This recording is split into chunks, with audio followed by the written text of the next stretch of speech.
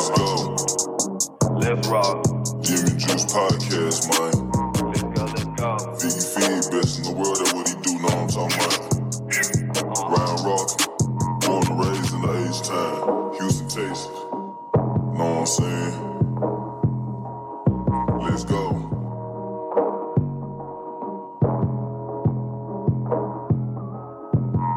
Let's go. In the jacuzzi, smoking threats. I got my feet up.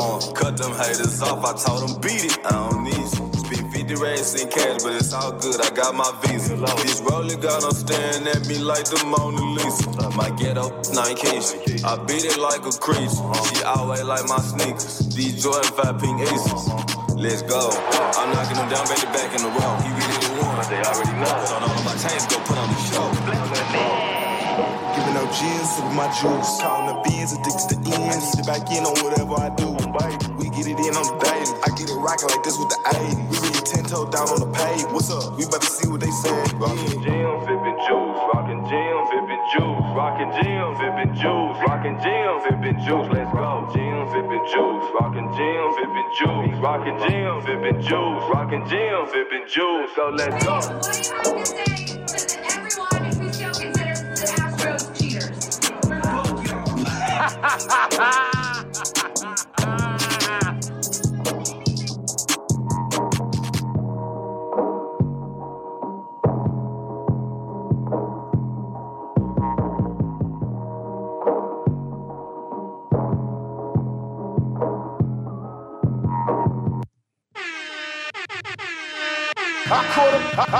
I caught a plane out to Cleveland late last evening.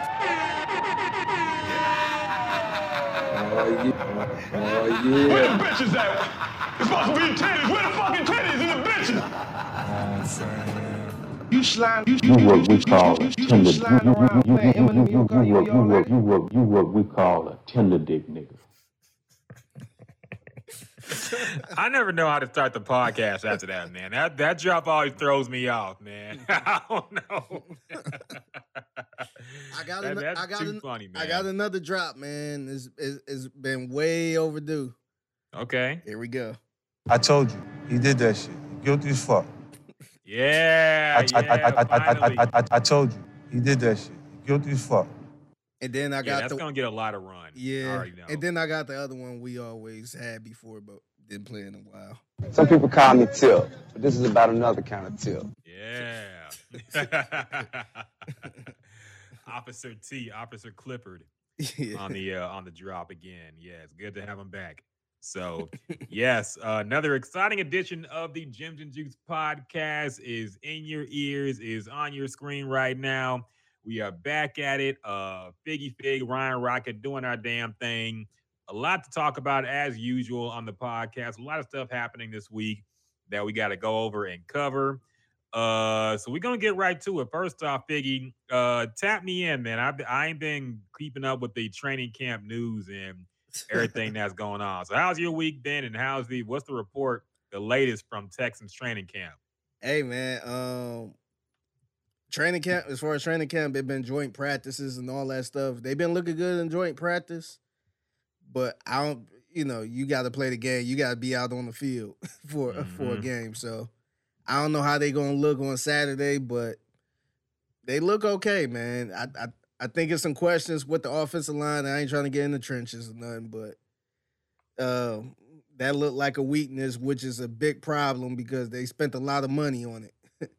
So that should probably be one of the strongest suits on the team because they spent the most money at that position. So I don't know. It'd be tricky, but week was good. Real quick before we get started, I just want to send our prayers to Brandon Scott, our good friend. Yeah. He's going through a lot right now. He lost his beautiful wife, Kendra. So just want to share our thoughts, prayers to him and his family, and praying for you like always, man. Yeah, if y'all see Brandon Scott on social media or see him around, make sure you send him some love, man. He's going through it right now, of course. Very sad, man. I'm tearing up thinking about it, honestly. Yeah. Very, very sad situation there. Also, shout out to our other friend, Landry Locker. He just had his child. So shout out to him. Congratulations. And yeah, man, a lot going on. A lot of Salute to Landry, man. Yeah. This dude, talk about hell of a year. This dude got married this year. This dude bought a house this year. And he have his first kid this year, man. Yeah, that's like the grown man package right there, the complete package. That's like the perfect way to do it, though, to be honest. It really is, man. Remember that little game, so and so kissing in the tree. KIS. First comes love, then comes marriage, then comes the baby and the baby. That's literally what that is. It is, but I think the baby came first, and then and then everything else followed suit. But yeah, congratulations to him, man. I'm sure it's an exciting time for him. He's posting the baby pictures on social media, so if you see him as well, make sure you send him some love and appreciation. Yeah, so the whole gamut of emotions going on at Sports Radio 610 right now, man. So make sure you send Brandon Scott and Landry Locker, the appropriate condolences / love. So yeah, a lot going on. But we move on, man. We got a lot to talk about on the podcast. What's going on, Miguel? We see you in the YouTube comments, man. Hope you're doing good tonight, man. A lot to break down. Now, speaking of the Texans training camp, have they officially announced a starting quarterback? Because I haven't kept up with that. They did for this preseason game. Okay, but not for the regulars. Okay. They ain't officially. It's funny because this is the only team that officially didn't name a starting quarterback for week 1. So Anthony Richardson, who was the other rookie taken after CJ Stroud, was named their starter for good. It wasn't just like the starter for this preseason game coming up. It wasn't no competition. Bryce Young was named the starter once he was damn near drafted, pretty much. You got Sam Howell, who was up in Washington, named the starter, man. So they need to name CJ, man. I wonder what's going on, man. What's taking so long? Do you think that it's possible that there's actual competition going on, or do you think this is just the Texans' way of operating? They don't want to give anything to media. I think we've already seen it with the first preseason game where D'Amico didn't say the starting quarterback was going to be CJ, but then he goes on with the national media. I think it was Ian Rappaport or somebody. Yeah, Ian, not Ian Rappaport. Somebody else, but for NFL. Somebody in NFL national network. Media. Right after speaking to the local media, he goes to the national media. He go right over to their set. So do you think they're actually unsure about who the starting quarterback is, or do you just think this is just how the Texans operate and they don't want to give anything to anybody? I think that's how they operating, because if you watch the practice and all that stuff, CJ Stroud's taking all of the reps at this point. There's no split in the reps or 60-40 or something like that. CJ is the guy in practice. It looked like they're rolling with the guy, but they just haven't named anything yet officially. So the only thing D'Amico said was they're going to roll with CJ Stroud for the next preseason game, which means absolutely nothing for real. Like, ain't no point of trying to name a starter there. We want to know who's the guy moving forward in week 1. Yeah. So what's the point in naming a starter for a preseason game, man? You're gonna play maybe 2 series max. Yeah, is he gonna do that for the third preseason game, the last one? I don't get it. Yeah, that's really silly, man. I don't understand the point of that, of naming the starting quarterback who's gonna play maybe 2 series and then bounce is going to be CJ Stroud. Yeah, we could figure that, man. I'm pretty sure we could all figure that was going to happen. Drunk says, Anthony Richardson getting named starting quarterback isn't a blessing. It means he's on the hot seat from day 1. Man, you got to explain that, because I don't really understand what you're talking about. He's a rookie quarterback. He's on the hot seat in the first game as a 4th overall pick. I don't think he's on the hot seat. I think they are on the hot seat. They trying to figure some stuff out. You see the carousel quarterbacks they had the past couple years since Andrew Luck retired. So they pretty much got the third best, or I would say the third best quarterback in this draft. So they couldn't trade up to 1, they couldn't trade up to 2 or 3. So they pretty much had to settle with the third best quarterback in this draft.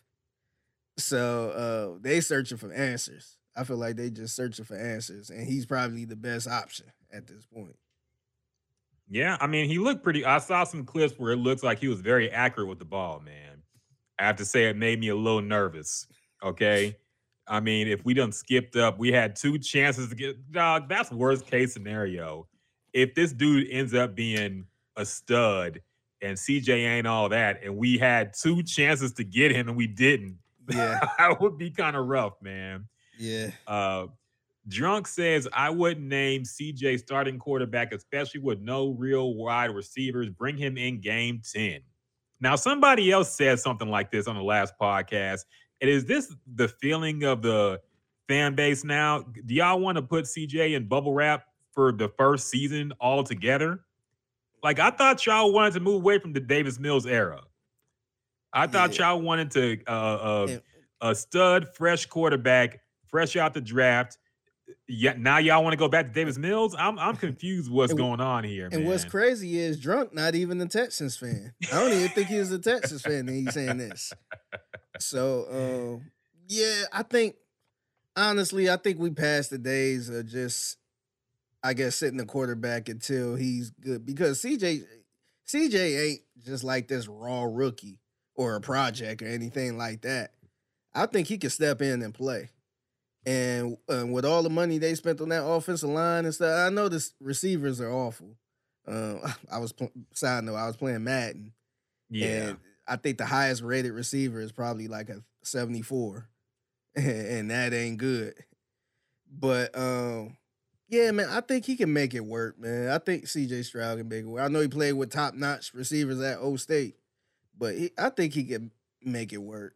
I wouldn't sit him just because we don't have the receivers, but he needs the reps, man. I don't like that mentality. He needs the reps, man. If you bring him in game 10, then in his second year, he's basically still a rookie. Now, if it was a situation where you had like a Alex Smith being the quarterback and we good, we got some okay quarterback competition to play, or Jimmy Garoppolo or something like that, but I think he's better than Davis Mills.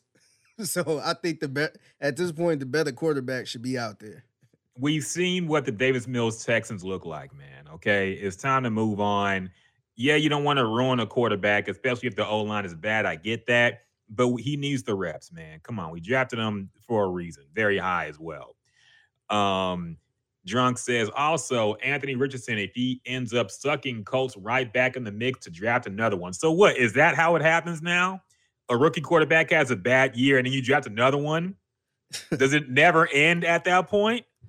I know, I think we've been spoiled by seeing some rookie quarterbacks just light it up. I mean, Deshaun Watson was one. But some actually take time to develop, man. Yeah. I don't know if you just throw it out I think, but as soon as somebody struggles. I think the Colts picked him a little too high. So I don't think they're going to bail on him that quick. Now, we seen it with second round rookies. We seen like, remember the Titans drafted Malik Willis? Mm-hmm. It was just like, oh, okay. We thought he was going in the first round. But this dude went like fourth, I want to say. Third or fourth round. And the very next year, they drafted another quarterback in the second round. So I understand from that point, but I think the coach's going to try to do everything to make this guy win. Yeah, I mean, I know it's preseason. There's not a whole lot to take from that, but I mean, I saw some clips where he looked pretty good, man. So I don't know. We'll see. Drunk says, take the chicken out the fridge too early. It's going to spoil. And he says, on the flip side, CJ has zero pressure to succeed on the Texans this year. So playing him from day one wouldn't be bad. Yes, exactly. My point exactly, man. I think we've talked ourselves into thinking that the Texans might be competitive just because the division seems like it's wide open because nobody seems to be very good. But the Texans have been really bad the last few years, man. And if we're dedicated to moving forward with a new quarterback, new regime, new head coach, we got to take our lumps at some point, man. Yeah. I'd rather just be like, okay, if this season is a wash, we'll keep building on what we have that's positive, and hopefully CJ will know what he can. We'll see his potential at the very least. Yeah. But we got to play him this year, man. We got to start him. I don't know if he starts game 1, but he's got to start earlier than game 10, I feel. Yeah. So we'll see. Yeah, I think and two, I think we just want CJ to be if he can look like if it looked like he's not in over his head or struggling in the mental type of way, then I think that's a win, because I think the Texans is gonna have a pretty good defense where I think it could potentially keep them in games. But I don't know if CJ gonna have to like carry the team type thing, which is a good thing for a rookie. I don't think you should put a rookie in a position where he have to put the team on his back in his first year like that. So yeah, I don't think it's too much pressure on CJ like that. I think if we can see some flashes, if we can see something, then next year, you know what position they're going to attack. They're going to go right after they're going to try to get the best receiver. They're going to try to load them up with weapons, and we're going to go from there. Yeah, I think so too. We'll see. Drunk says Trevor Lawrence could tear his ACL and the Jags still winning the division. I don't know about that, man. I don't know how I feel about Trevor Lawrence still. I think he's very hot and very cold at times. Yeah, so man. I mentioned that, man. A lot of people, a couple people pushed back on. I ain't gonna say everybody, but I feel like Trevor Lawrence look kind of funny in the light now, man. Because he has his moments where he looks really good, and he also has moments where he looks really bad, man. Yeah, so because I don't know but see, the thing is, a lot of people every year, past couple years, I want to say this might be his third or fourth year, I can't remember, but it seemed like every year people like, all right, Trevor Lawrence, the franchise quarterback, he coming. Yeah. I don't know. He don't scare me. You know, it's a lot of quarterbacks that might scare me a little bit. Like Justin Herbert. If Justin Herbert was in this division, that would scare me. If it's a couple other quarterbacks that's pretty good was in this division, that would scare me. Mm-hmm. Trevor Lawrence, I feel like Trevor Lawrence could get got. I don't think he scared me yet. Maybe he take that next step this year. Yeah, but he don't really scare me, man. Nah, I'm not there with him yet either, man. He's had some moments where I'm like, or I honestly thought he just wasn't gonna work out. And the next game he looked pretty good, so I'm like, okay, maybe. But I don't know. We'll see, man. Very, very up in the air NFL season, it feels like, man. I don't think we have I don't know. I think it's gonna be a wild season, as they usually are. So we'll see how things go. And make sure you keep it locked in on Sports Radio 610, In the Loop and whatnot, 10 to 2. And on weekdays, and they'll keep you up to date with all your Texans and NFL news and all that. So make sure you tap in for the vibes curated by Figgy Fig as well. Yeah. Junk says Trevor Lawrence is definitely funny money, but I'm a division full of Riddlers. He looked like Batman. Yeah, I mean, don't know other team got a real good court. I mean, Ryan Tannehill. Yeah, fair enough. Yeah, it's a rough division. I think the division could be potentially up for grabs. Yeah. You know what I mean? But I got you. But yeah, he's definitely funny money to me. Ain't nobody really discussing. We ain't having that discussion yet, but I have it for you. I feel like he a little funny money to me. He looking like Monopoly money. I think we'll know by this season, man. This is his third year now. Yeah, because he had Urban Meyer his first year. Yeah. Second year, I think I want to say second year, Doug Peters. Was it Doug Peters? Okay. I always get Frank is it? No, I think Doug Frank Peterson. Wright? No. Frank Wright or Doug Peters? I think it was Doug. I get those two mixed up all the time. I think it was Doug Peterson. Yeah, Doug Peterson. So I think this year would be his second year with Doug Peterson. Yeah, so we'll see. What am I looking at? Oh, yeah. So anyway, we're moving on. That's our NFL takes. Keep it locked in for Texans playing on Saturday today or this week. So they're playing with the Dolphins. First preseason home game. So yada, yada, yada. Tap in and make your hot takes based off of 2 throws thrown by CJ Stroud, okay? And y'all gonna call him a bust or MVP based on how he plays against the reserves and backups. So we'll see. All right. RIPs are in order this week as well. Unfortunately, we lost a great rapper, man. Somebody who is very entertaining, not according to social media before this week, apparently. But Melvin Barcliff, also known as Magoo of Timbaland and Magoo, sadly passed away at the age of 50 years old this past week, man. Very, very sad. Personally, for me, growing up, I was a fan of Timbaland and Magoo, man. I like Magoo. Of course, if you're a fan of this podcast, you know I took up we both defended this man. We did a breakdown of this. Mainly, you did the breakdown. Let me look this up in case y'all want to hear it again, because I saw something that my sister sent that annoyed me, because somebody said some Facebook hip hop group did like a poll of the worst rap verse ever. And they said Magoo's verse on, I believe it was the what song was this? I gotta look this up. The Love to Love You remix was the worst ever. So on episode number 206 of the Gems and Juice podcast, at the almost 2-hour mark exactly, we defend Magoo against this slander, and I personally pick out 5 verses that I thought of off the top of my head that are worse than this Magoo verse. And check that out. It might be taken down on Spotify and other streaming platforms because we play copyrighted music on it. This is before we started getting struck with this shit. It's also not on YouTube, but it's on SoundCloud. Yeah. So for sure, check out episode 206 of the Gems and Juice podcast. And I got to get 2-hour mark, chest, man, to hear our breakdown of 5 verses that are way worse than Magoo's verse on the Love to Love You remix. Yeah. But anyway, I digress. Magoo passed away, and there's been a lot of RIPs and condolences from social media, you know, and I don't want to knock anybody who's sincere about their thoughts. I don't want to knock anybody who's a fan of his growing up like I was. I enjoyed Magoo and Timbaland's music. Yeah. I thought they had some great songs, man. I grew up on it. But also I have to mention that Magoo's been trending for all the wrong reasons the past 5 or so years. A lot of people calling him the worst rapper ever.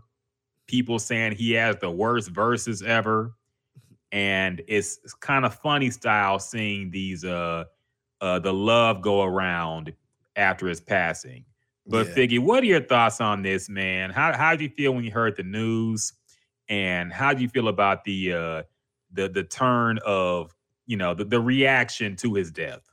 Yeah, I was sad, of course. I was sad that to see him pass. And I know he wasn't active. He was, and I realize a lot of rappers don't really do this because it seemed like once a rapper, always a rapper. Mm-hmm. And, you know, him and Timbaland was boys, so he could have easily been on Timbaland's side all of this time. But I want to say he might have got into like real estate early on. He got into other stuff where he left hip hop alone. So so that's why we didn't hear too much about him since then, outside of people trying to say he was a worse rapper and worse verse and all this other stuff. But growing up, I loved Timbaland and Magoo. Like, I just felt like for some reason, like, I ain't feel like they were the best rappers in the world or nothing like that. They weren't going to bar you up, but it seemed like they had that swag, that energy where it had like a smooth type of energy where it just, whatever they were saying, it just sounded cool, man. Me listening, and I know I was younger, but listening to them, I wasn't sitting there like, man, these dudes can't rap. Or this Magoo dude, he cannot rap. So I was very confused. And we had that conversation, 2 years ago? A couple years ago. But I was really confused on why people was just picking on him like that, man. I was wondering, like, did did he come out of nowhere and say he the best rapper of all time or something? And if that was the case, then people, I guess, have every right to pick somebody apart. But dude was just minding his business. And somebody said that was the worst verse ever and all this other stuff. Look, I listened to that song and never felt like, damn, this was the worst verse I ever heard in my life. Though we still got Silk the Shocker, man. Mm-hmm. He got some rough verses. I just never felt like Magoo was just an awful rapper or that verse was awful. But with that being said, man, rest in peace. I hate to hear people leaving us so early like this. We just had our 50th hip hop anniversary, and I think he actually died on the 50th day, or might have been the day after. But yeah, man, it sucked. Like I said, I grew up listening to them. I thought that was a really good duo, and yeah, man, I think that's a big loss because I was actually a fan of Timberland and Magoo. So, yeah, as far as people, all the fake love, man, and look, I usually don't do stuff like this because we see it all the time where somebody that's not that popular end up dying and now they're, everybody's saying, oh, rest in peace and all this other stuff. I try to stay away from that type of stuff or even the rappers that die and people say, oh, y'all wasn't listening to him now and now y'all want to listen to him. I usually try to stay away from that, but this one I'm not staying away from. Now, like I said earlier, he was sitting there minding his business, probably living a good life, and y'all want to write a whole article about the worst verse of all time and have his name right there. I just didn't understand it. I think it's nasty that everybody trying to act like, oh, yeah, rest in peace to the legend and all this other stuff. It's like, y'all wasn't saying that a year ago. Y'all was talking about how he was the worst rapper. And I just didn't understand that. I don't think he was the worst rapper at all. I don't even know if I would put him in the top 10 of worst rappers or worst verses. And you named 5 of them that was worse. Mm-hmm. So, I don't, like I said, I don't think he could bar you up. I don't think he's, the best out of Virginia or something like that lyrically. But I do felt like for his style and all that stuff, I felt like he probably did better than a lot of people would have did, just with what he had, if that makes sense. I think, yeah, man, it sucked, man. Gone too soon. I wish he would have did a little more music with Timberland, but the stuff he did already was fire, man. So salute to him, man. Rest in peace, Magoo. Definitely, man. And I don't want to confuse people because that might think I was doing that as a bit. Like I was like jokingly. I legit was a fan of Magoo, dog. I'm not ashamed to say it, man. Like there's only so many rappers who I really memorized their lyrics. But I know a lot of bars from Magoo, man. I know I'ma kill you all like OJ. Listen to the way my rap flow delay. His mama named him Clay. I'ma call him Clay. Like he always made me laugh with his lyrics, man, because he never knew what the fuck he was gonna say in the bar. Yeah. And like sometimes he'd say some weird off the wall shit. He'd say like, ooh, I see a Beetle cool out. It's only Ringo. Shit like that, man. Like some just random ass shit. You never knew he was gonna rap about, but it always flowed on the beat and it sounded good, man. And to the fake love part, like, and this is what really annoys me about, hip hop and online spaces and people jumping on trends. I feel like certain narratives take place, especially in the social media era, and people just act like everybody thinks that or everybody thought that. I was in real time. Ain't nobody said Magoo was the worst rapper ever in 1998, man. Yeah. I was there. Okay. There was worse that year. And not even talking about all time at that point, man. Yeah. There was probably a worse rapper I saw or heard on the radio next after him. You know? So the thought that he was the worst rapper ever, I think somebody who was born in probably like 2003, like found out, oh, Timbaland had solo albums? Who do you do it with? Magoo. What kind of name is Magoo? And he listened to this song and heard a funky flow with some weird lyrics. Bird the word. Bird's the word. And somebody went online and said, who the fuck is this? This must be the worst rapper ever. Yeah. And that kind of snowballed into everybody parroting it and saying, yeah, Magoo was trash. Magoo was the worst rapper ever. Magoo was, because you have to remember, Timbaland was not always what Timbaland is now. Yeah. At that point, Timbaland was just a cool producer who did a lot of dope tracks. Yeah. But that was also a time when Dr. Dre was active, Primo was active. There was a lot of dope producers that were active. Neptunes. Yeah, it was a lot of people that was super active, man. It was a heavyweight class. Diddy and the Hitmen. A lot of people were producing dope shit. Mm-hmm. So now Timbaland is way more of a legend, but we didn't see him as a legend at the time. He was just another producer doing dope tracks. Yeah. So it's not like Magoo was unworthy of Timbaland beats, man. Yeah. And I think that's the thought, that people look back who weren't around at that time and they say, how did this nigga get on Timbaland beats?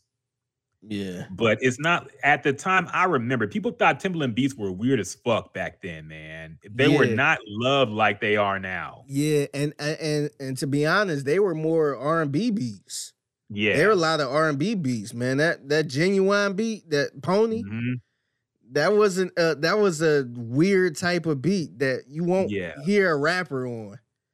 And so, Virginia had that weird sound overall. That whole little camp, they were so weird. And that's why I feel like Magoo is such a legend too. Because you could hear some Magoo rubbed off on like Missy. Because people laugh at the bird, the birds were. You laugh at that, but Missy got some of those too, man. A lot. They strive off of that, because if you listen to their lyrics, they ain't gonna bar you to death. They ain't gonna do all this stuff, but the way they say stuff is so creative and cool and memorable.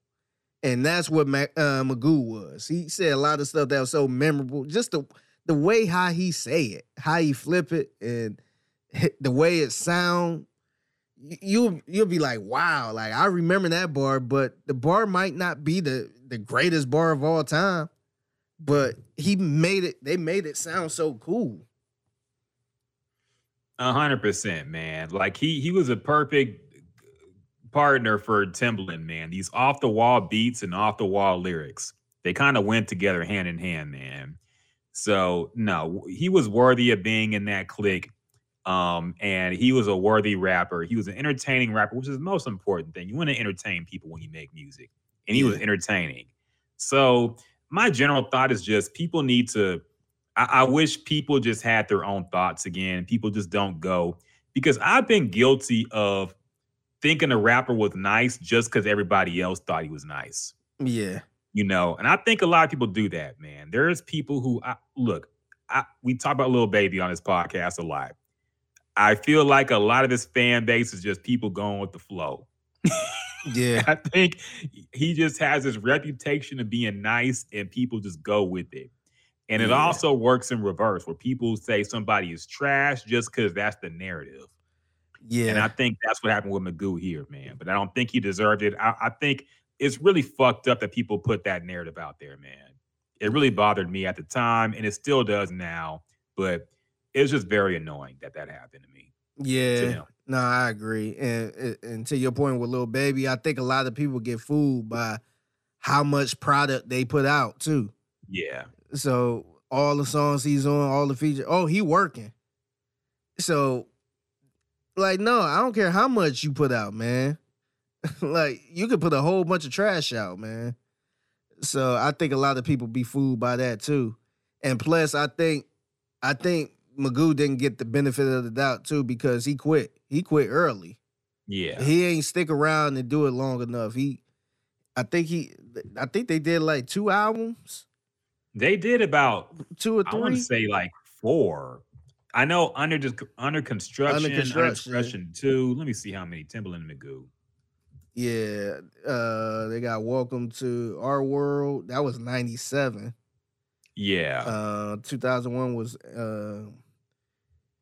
So they dropped Indecent 3 Proposal. albums. They dropped Yeah. Welcome to Our World, Indecent Proposal, and Under Construction Part 2. So from 1997 to 2003, Yeah. they made albums. Yeah. So that wasn't a long career, especially the way he quit, because it wasn't like a Malice type of thing where he kind of come back once in a while. This dude was gone. Yeah. So yeah, so like you said, it could be somebody from 2003. Or not even I would say somebody from like who was probably born in 2000. And just, once they got older to understand music, Timberland was like a legend. So yeah, man, I think it's silly, man. I think people just get bored. They see he's out and gone, so they probably assume that he was trashed, and that's why he's not in rap anymore and didn't last that long. But yeah, man, it was trash, man. That people saying that was trash. And the last I heard of Magoo, I know he had a feature on Timbaland's Shock Value album that came out in 2007. I remember listening to that, and I like the fact that he put him on there. I like the fact that they were still going strong. But I think that's the last I ever heard of Magoo. So, yeah, short-lived rap career and unfortunately short-lived life. But RIP to that man. And next time you think of like spreading some shitty narrative about some guy who's minding his own business, like, look, I joke about Silk the Shocker, but I'm not gonna fucking say he was kind of a bad rapper. I don't know if that's gonna work. I do respect the fact that this dude did. I think he went platinum. I think he went platinum. No, he did. He did. No, he was actually a big star. I just wasn't a fan of the way he rapped, man. And that was a whole New Orleans thing too. So that's a whole nother topic. But I don't know, man. I just don't. I never listened to Magoo and felt like, what the hell is this? What am I listening to? Like, this dude is trash. And as a youngin', I heard some stuff where I just didn't like. And unfortunately, Silk the Shocker was one of them, where I'm just like, nah, I can't. Like, this dude is all off beat. I just wasn't feeling it. But listening to Magoo, he was always smooth with it, man. He was smooth. He was clever. He was kind of like without the singing and stuff, but kind of like a Guy Missy with these little clever lines. And I feel like, I don't know if it's fact or not, but I'm for sure she probably got it from him. She probably was influenced by him. Yeah. Look, it's good that they finally got the streaming on Timbaland and Magoo albums back. I think that happened like last year, I know it happened the year I put the. Wait, did that happen in 2022? I can't remember. It might have been last year or the year before. But I'm glad they finally put the albums on streaming services, so you could check for yourself, man. Y'all who don't know who Magoo is or fell into the narrative that he was the worst rapper ever, go back and listen to their debut album, Welcome to Our World, and tell me that he's the worst rapper ever. Tell me he don't sound better than most of new rappers, man. Like, honestly, tell me with a straight face that fucking Cardi, I like Playboy Cardi, but go listen and tell me Playboy Cardi is better than Magoo. Yeah. Tell me that Lil Baby better than Magoo. Tell me Glorilla better than Magoo. Tell me these whack-ass rappers who mumble on their shit are better than Magoo, man. You can't. All right? I'm not falling for it. But anyway, RIP Melvin Barcliff, a.k.a. Magoo, gone too soon, man. Another important figure in hip-hop is gone too soon. Unfortunate. Very sad. Yeah. But anyway, a lot going on this week in hip-hop. I don't think anything new released, but look, whatever. We're just going to scrap that until something big comes out, okay? Yeah, man. It's so crazy because the music I listen to now is probably like 10% hip hop, man. I'm just over it, man. I was listening a little bit of hip hop on my way here. I was just listening to some Detroit rappers, some RMC Mike, young. I think it's Young Rio, the Young OG Rio. I was just listening to a couple people like that, but when I tell you I'm finished, I'm just like, man, it's low key depressing, man. Yeah. I feel the same way, man. It's been just kind of a weak year overall, so it is what it is. Well, there was a single. Actually, we'll talk about that now. Fuck it, since it's new music technically. Keke Palmer and Usher released a song called "Boyfriend." Of course, as people already probably know, it's a shot at her ex now. I guess they've officially broken up. Her baby daddy, who was upset over a video of Keke Palmer dressed suggestively and dancing and being serenaded by Usher. You know, of course, this led to like a couple weeks worth of discourse on Twitter, gender wars and whatnot in full effect. And she's basically done shows where she's basically talked shit about him and the whole situation. And now she released a music video with Usher as like, I guess, the final nail in the coffin for this relationship. I did not hear the song or watch the video because I feel like when it gets to this point, it's fucking corny, man. Yeah, look, man. I ain't gonna lie, man. I ain't want to go out there and say it like this, but she been the whole situation, man. She been coming off as corny. It's just been corny, man. Like, dog, I felt like what he did was enough to be corny. Yeah, and she ain't had to do anything. He dug his grave, but now I feel like I'm like, no wonder y'all was together because I feel like she corny too. She like the t-shirts. I think she had some t-shirts made for a website right after the whole baby daddy situation and all that stuff, and selling the t-shirts and all the little subliminal posts and all that stuff. I'm just like, man, this is the one time I wish people would be more like Lori Harvey. It just don't say nothing. Just be secret. Just move in silence. Because if she would have just moved in silence, man, he would have went away eventually. And I feel like I don't know. I feel like once he deleted his social media and all this stuff, I haven't heard a peep from dude. I just keep hearing from her.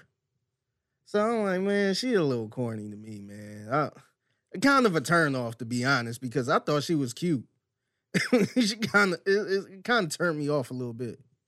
Yeah, like anytime it gets to a point where you try to monetize off of like a family or personal drama, it's corny to me, man. I thought it was corny when August Alsina did it. Like when he made the song about entanglements and shit. Yeah. And I thought that was corny, but at least there wasn't a baby involved there, man. Yeah.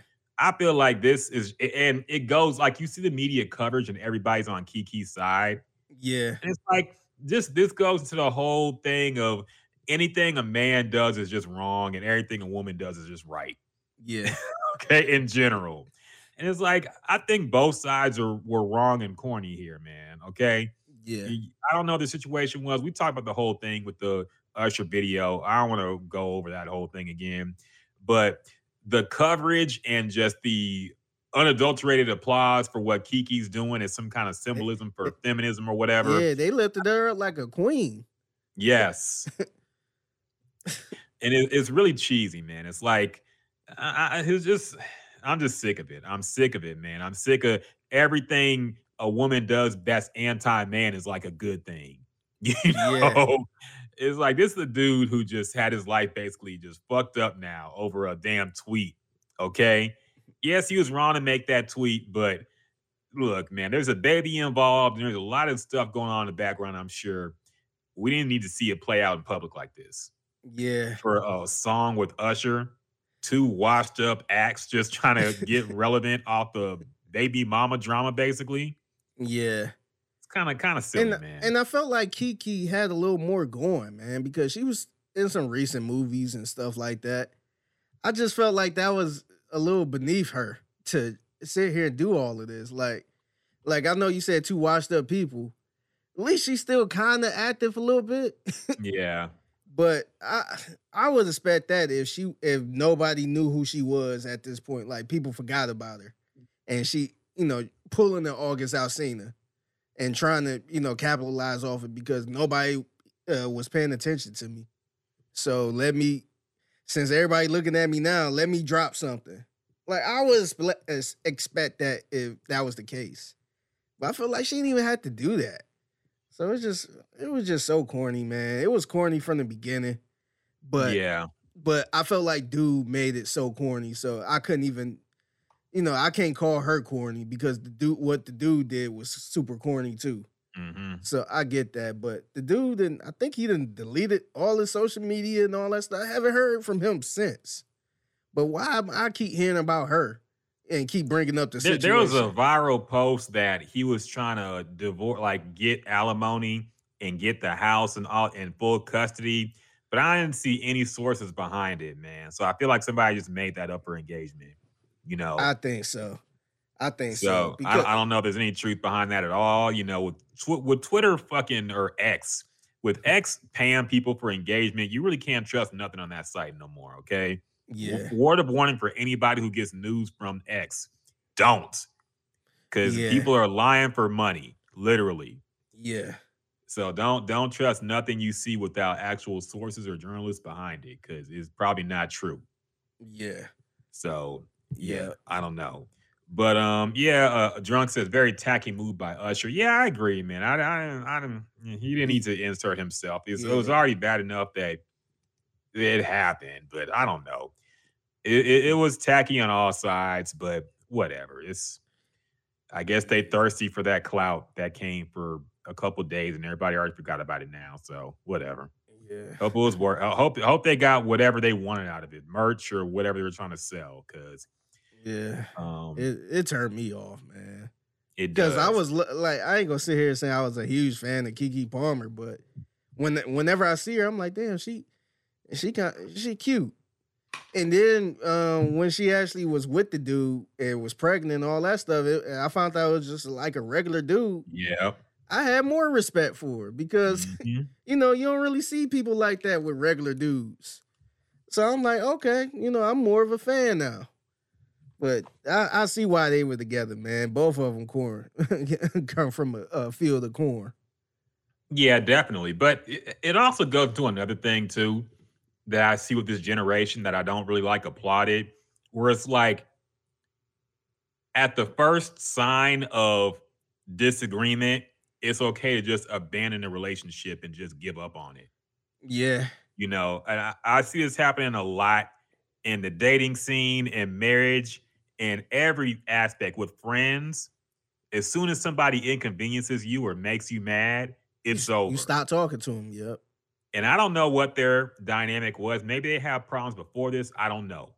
Yeah. But all we know is what we saw publicly.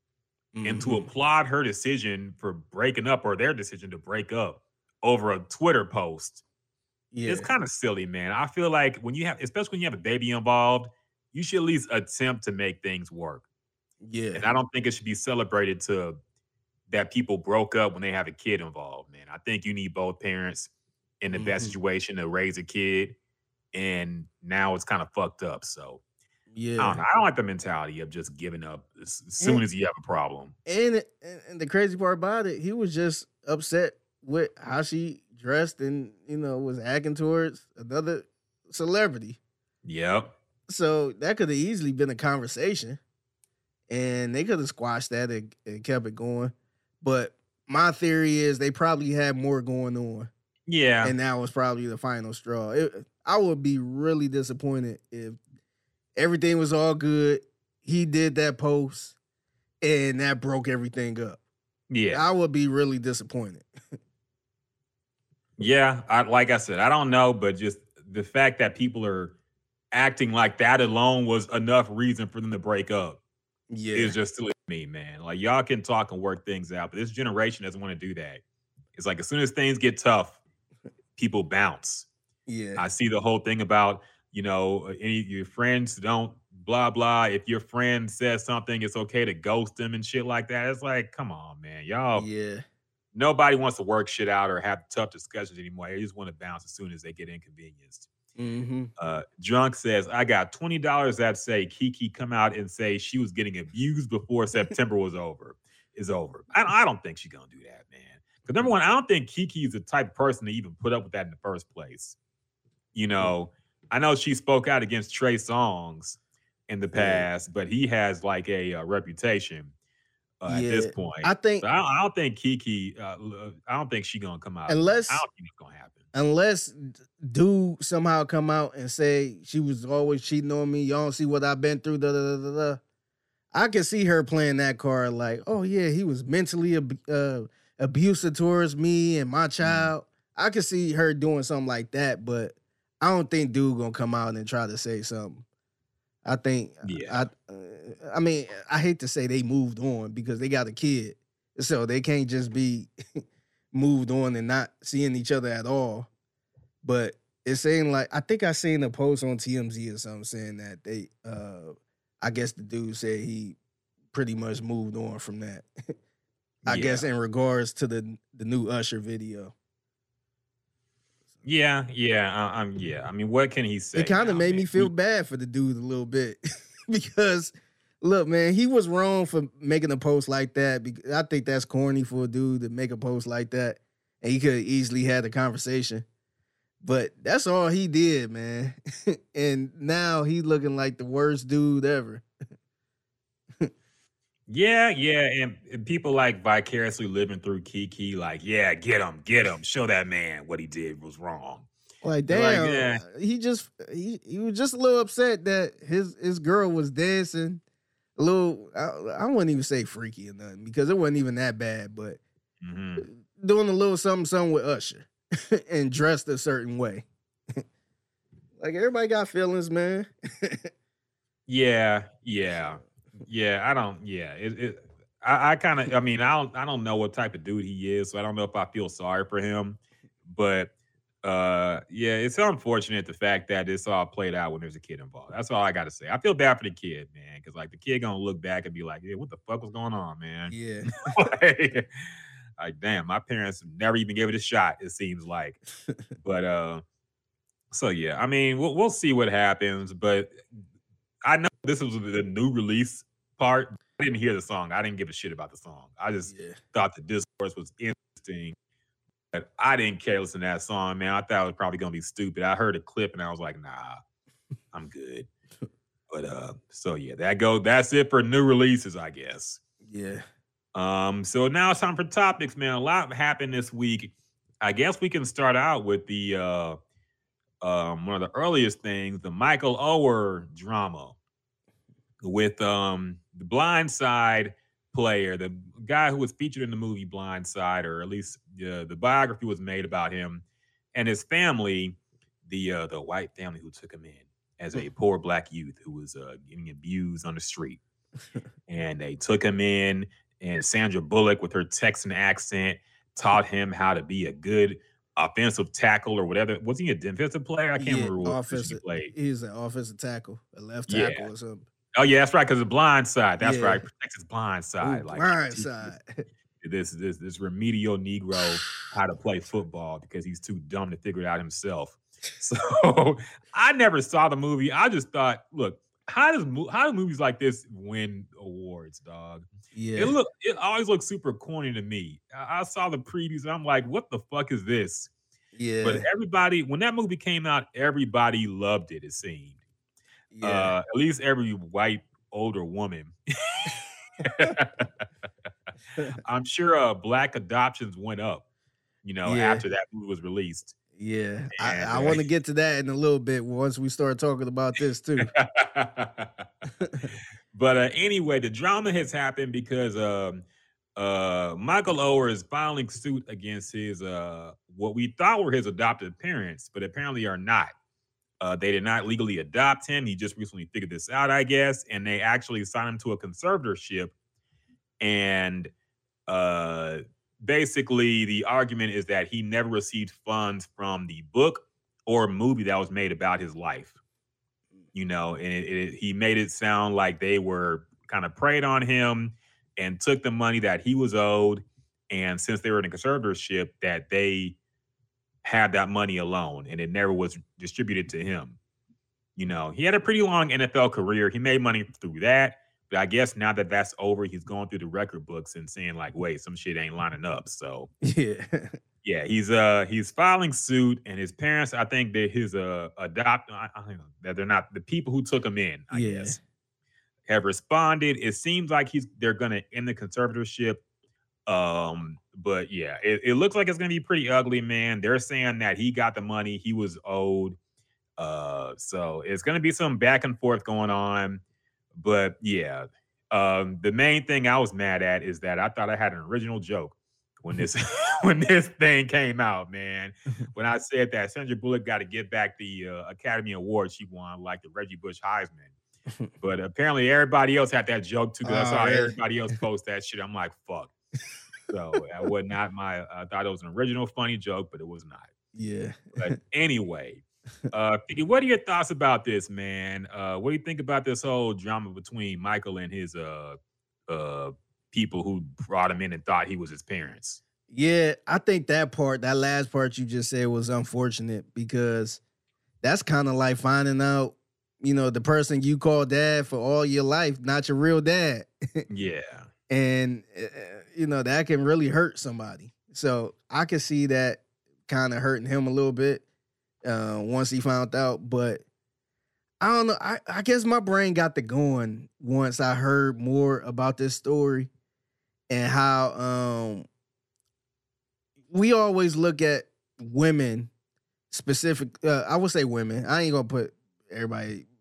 I would just say women. I was going to say white women, but just women in general, how they try to find that next athlete in the making. Like they might find somebody that's in high school or in college and try to, get with them because they banking on them to make it big and they can be on their side type thing. I wonder if it's a whole dark world with rich white parents or just white parents in general, just looking for somebody to kind of take in as their own.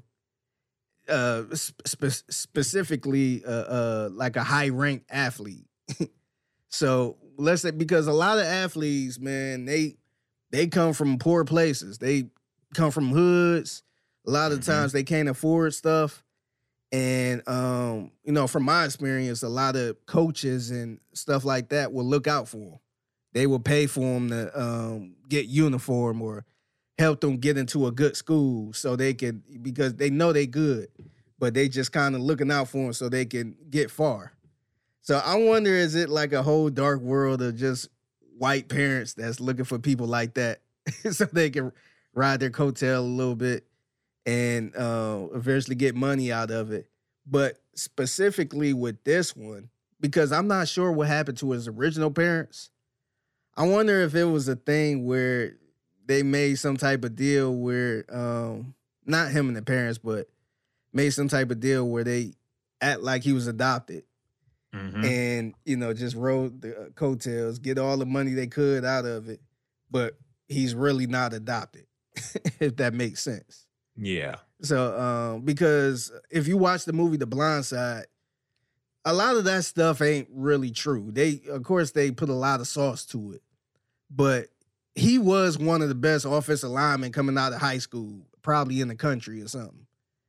And I want to say the parents were big fans of Ole Miss. So he just so happened to go to Ole Miss, like just magically. No, they got him into Ole Miss. You know what I mean? So they whatever they did, they worked their magic and got him into Ole Miss. And so they knew about him. It wasn't just no random big tall black dude that was a good kid and decided to take him in, and he just so happened to play football real good. I think they were really familiar with what he do, and so it was no problem for him to take him in. So that's kind of like if it was a really good basketball player that could be the next LeBron or something, and you run across him, you'll probably be like, "Hey, son, I'll help you out," because you, in the back of your mind, I hate, you should be doing stuff for the right reason, but in the back of your mind, you like, man, he gonna make it big. I want to be by his side when he make it big. So I wonder if that was the case too, because like you've seen the same thing similar. Now nothing came out about this, but Jimmy Butler, who's from Tombo, like I think I heard a lot of stories about him having family trouble and stuff like that, where he had to stay with a friend, and him playing basketball and all that stuff, and he actually stayed with a white family. And I think we probably seen the picture go viral not too long ago of him hugging a white lady, pretty much saying this was like his mother. So I wonder, like, if that person, now that mother could have had a good heart, but I wonder, was that mother looking like, damn, he really good at basketball. Let me take him in with no problem.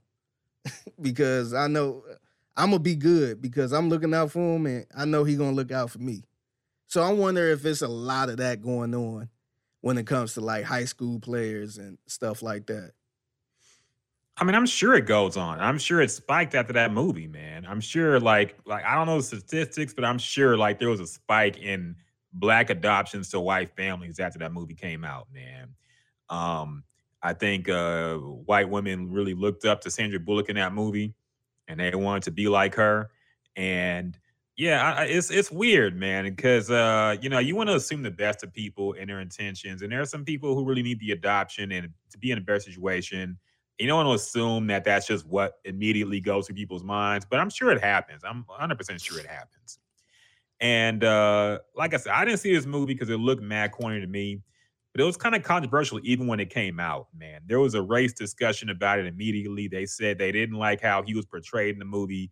They didn't like the white savior whole deal of the movie about taking in a black man, a dumb black kid, and educating him. Even he had problems with the movie, man. He is basically, since the movie came out, he said he didn't like how they portrayed him. He said that he knew about football before he went with them, and it wasn't like they taught him and educated him on everything. They showed him something for sure, but they didn't teach him about the game of football, man. He knew that he was a good football player before he got to them. Exactly. But the movie made it seem like it was just this dumb black tall kid. Yeah, she had to go out on the field and show him how to protect the quarterback. Yeah. And it's like, okay, man. To get you in a offensive in some kind of head coach room if you that good at coaching up. Yeah, why don't you do it then? Right? So see y'all in the comments, man. Drunk said them white people definitely finessed him, but didn't they own Taco Bell or something? The whole motivation behind it. Yeah, they apparently have a lot of money. Yeah. So yeah, I don't know. There's a lot of factors going on. Yeah. I very much doubt that they were like, this was their lottery ticket, because they already had money. So I don't know, man. They were super smart. They were super smart. So like, I think the whole thing, them taking him in was like a chess move. Yeah. Like it wasn't like, I don't know their heart. I don't know what they're about, but this wasn't just like a regular Susie and Sam decided to take this kid in because he had nowhere to go. I felt like they knew the chess move by taking him in, and they helped him succeed to the highest level, even by getting him in Ole Miss, which was one of their schools, I guess. So it was more of a chess move. I don't think it was just so happen, let me take this person in because he's on the street or something. So yeah, I'm reading more about this as well. Apparently the family, the Tuoys, I don't know how you pronounce that name, it's weirdly spelled. The Tuoys have profited handsomely from The Blind Side. The film grossed more than $330 million. And I guess the father said they didn't make any money off the movie. Well, Michael Lewis gave us half his share. Everybody in the family got an equal share, including Michael. It was about $14,000 each. Oher said he didn't receive what he was fairly owed. And another thing says that, let me see.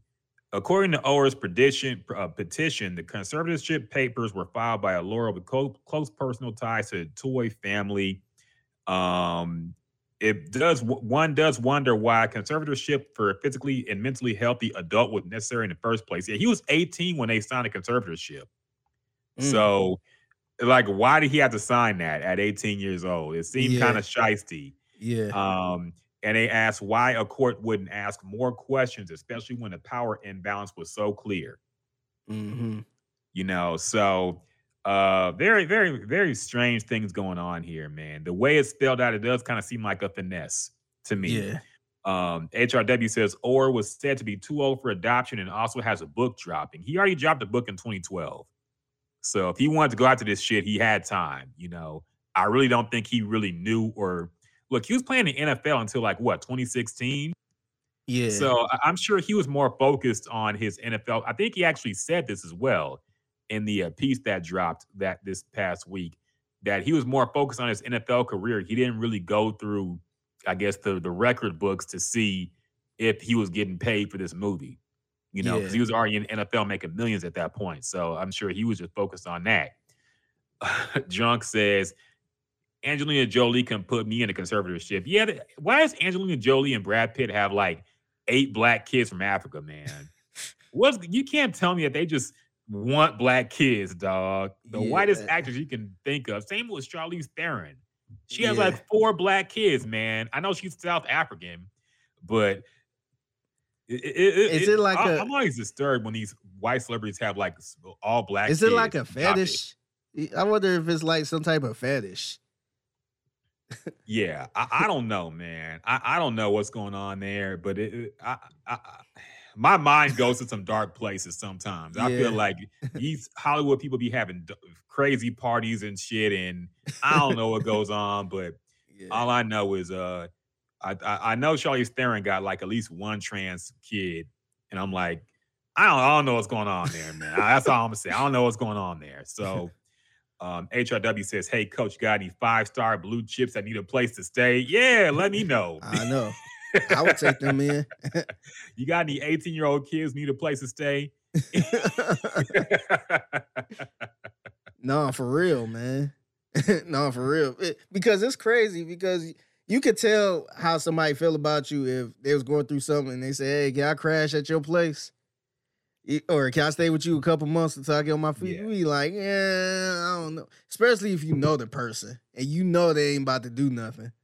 You just like, nah. But if it's somebody that might be the next Patrick Mahomes or something, you like, hey, you can have my bed for all I care. Sure, man. Yeah, I know you're an athlete. You need some good rest. So I'll sleep on the couch.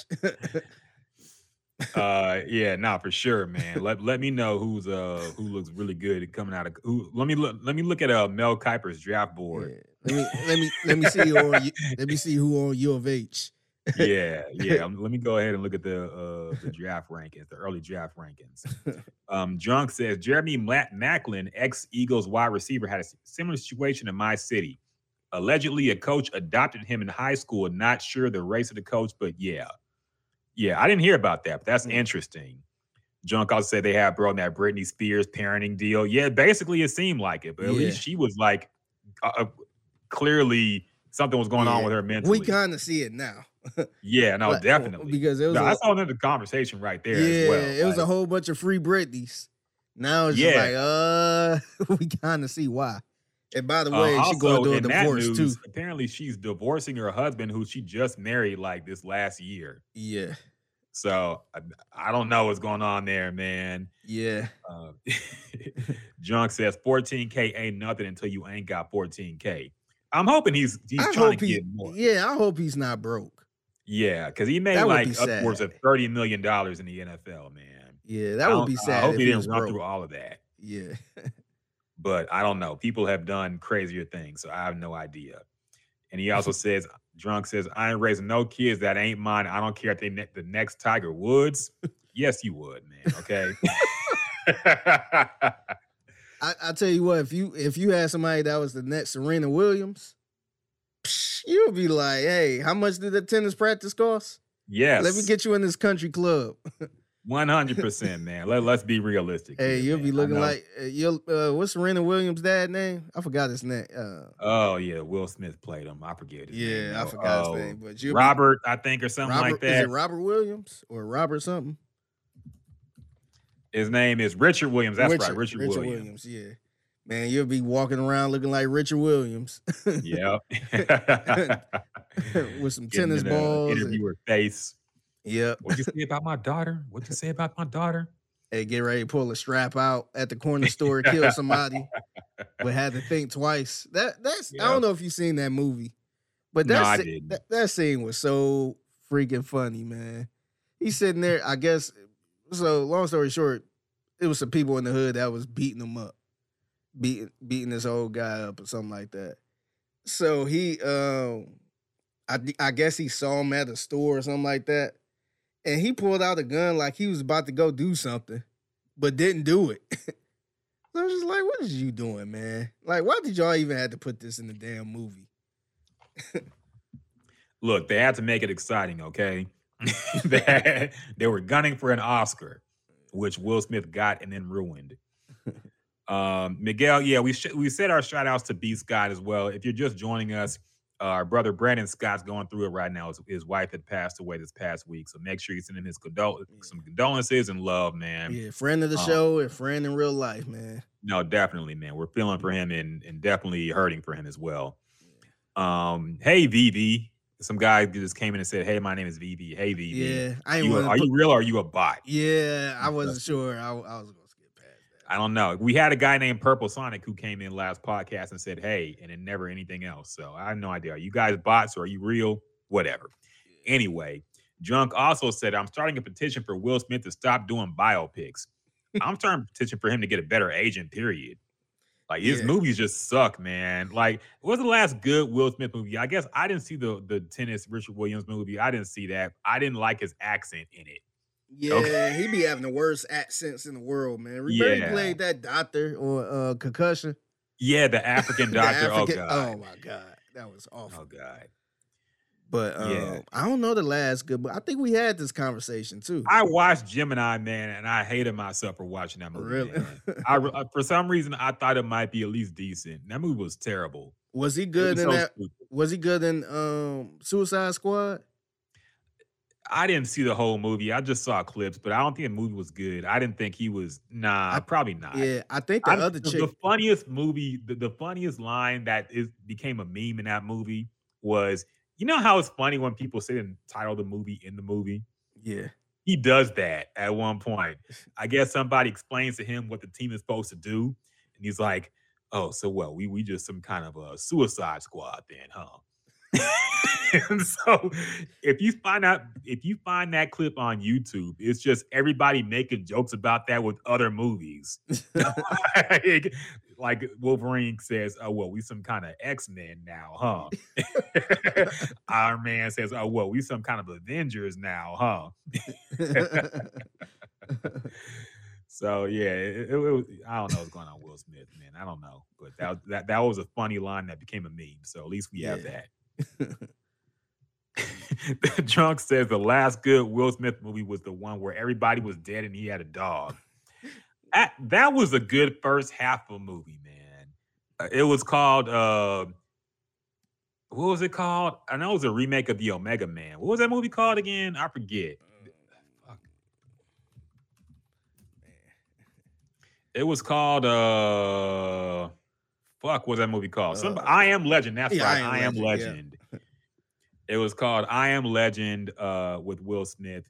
Yeah, that was a good first half of a movie, man. I didn't like the ending. I thought the ending was kind of mid. So yeah, I thought that was a pretty decent movie at least, man. So there was that. Yeah. Miguel. Y'all broke down McClane not wanting to interview Mike McDaniels. I'm gonna be honest, I don't give a shit, okay? I feel like we talked about John McClane enough in this podcast, man. This is really not a Houston Texans-based podcast. We talk about them a little bit, but I don't. We talked about it on In the Loop. That was it. I don't even know what that's about, but I really just don't care. I to be honest, man, I don't give a shit. So, anyway, you got me over here looking at these Will Smith movies. I'm trying to see all he made. So, it's So, the Emancipation is the last one that dropped. slave movie. Yeah, I wasn't looking at that one. King Richard, Life in a Year. I don't even remember that one. I never heard that. Yeah, Bad Boys for Life. Species in Disguise. I don't remember that one. What the hell is that? Yeah, Gemini Man, the one you love. It's Spies in Disguise. It's like a cartoon movie. Okay. Yeah. Yeah, it's a show called Dads, which is a documentary. Aladdin. Mm-hmm. Did you like Aladdin? No, I forgot about that. I forgot he was the genie in Aladdin. Yeah. I forgot about that. Yeah. Miguel says, in the loop, my favorite show. I come here to vent to the boss producer, Figgy. Look, this is not in the loop time, okay? We come here to unwind and relax, man. Figgy ain't in the loop mode here. He's in everything else mode right now, man. That's 5 days. You got 5 days a week to vent to Figgy about in the loop, okay? Let's talk about something else for a change. Let's switch it up a little bit. We're talking about Will Smith terrible movies, okay? Yeah. All right, 2017, he had a movie called Bright. That was straight to Netflix. I remember that. I didn't see it, but I remember it was made. I actually seen that. It was a little weird. But yeah, I never went back to it. Yeah, Collateral Beauty. I definitely didn't see that. This looked like a that movie sucked. Yeah. That I saw that randomly. I can't remember the movie was stupid. I think I saw it at like a hotel. It was just on the TV. So I just watched it. That movie was awful, man. It was like one of those fake, pretentious Oscar bait movies. It was terrible. Yeah, it looked awful like movie, it. man. Yeah, it looked like it. Yeah, that was a bad one. He was thirsty for the Oscar at this point in his career, man. He was super thirsty for it. Yeah, that same year he dropped Suicide Squad. 2015, yeah, Concussion. And then he had the show. Remember that comedy? Focus with Margot Robbie that everybody joked that he was smashing her on his side. Yeah. Yeah, that was 2015. I thought it was longer than that. I thought it was I thought it was later than I thought it was like more recent. Yeah. Annie. Oh no, why do you got Annie on here? I'm on Wikipedia, so they. Yeah, me too. I see Annie, but I thought that was Jamie Foxx. That was Jamie Foxx. Yeah. Did somebody confuse him? That's a race car, Miguel. It might be. Yeah. No. What the fuck? Yeah. Will Smith was not in this movie. No, he wasn't. I'm looking at the cover art, the title. No. Jay-Z and Will Smith were producers. Oh, okay. But I guess remember that's not worth putting on here on his body of work. They were supposed to produce it. Because Willow Smith was supposed to play the lead at this point, but I guess she didn't. I don't know if they still produced it or not. But yeah, somebody fuck with this. I think he was not in that movie. Yeah. Now I'm looking at all this shit now. Did A Winter's Tale? Maybe he produced. Oh, he had a cameo in that. Yeah, he was the devil. Okay. Yeah, Anchorman 2. He was a cameo. He was I forget who he was. One of the cameo reporters from a different station at the end. Okay. During that big fight. I remember that. Yeah. And look, we naming all these movies. We ain't name a good one. Look, we in 2012 now with Men in Black 3. We done 10 years in the past now, and we ain't seen one good movie, man. Yep, Men in Black 3. What else? I didn't even see that. I don't remember that. Yeah, 7 Pounds. I remember everybody's talking about 7 Pounds. I ain't really. That movie sucked, man. Okay. I saw it. It was bad. Okay. It was another pretentious Oscar bait type of movie. Yeah, I can see that. This was around the time he did Hancock was a superhero. Yeah. Movie, but this is around I Am Legend. that was 2007, 2006 with Pursuit of Happiness.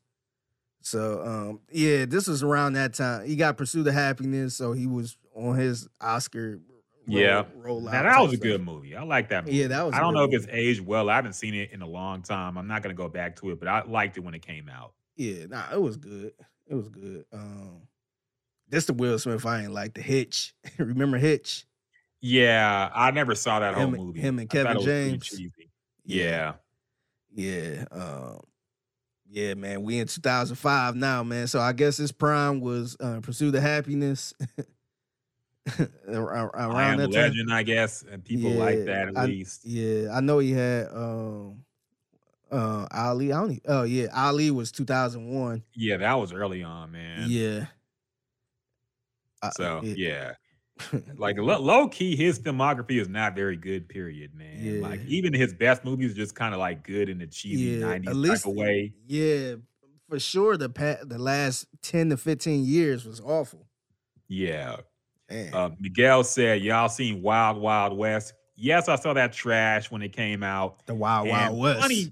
Funny story about that movie. Will Smith was supposed to be the lead role in The Matrix. He turned that down for Wild Wild West. Turned it down for Wild Wild West. That tells you all you need to know about his film picking ability, man. Like, I'm not saying if I was a actor as big as Will Smith that I would immediately think that The Matrix is going to be a great movie that's going to, make millions and do all this stuff. But I definitely wouldn't take Wild Wild West over it. Yeah. And see, it kind of show you what type of person he was more interested in, because The Matrix, it's not like a sexy type of plain cut and dry storyline. Mm-hmm. You know what I mean? It's like, I feel like The Matrix is a little more complicated.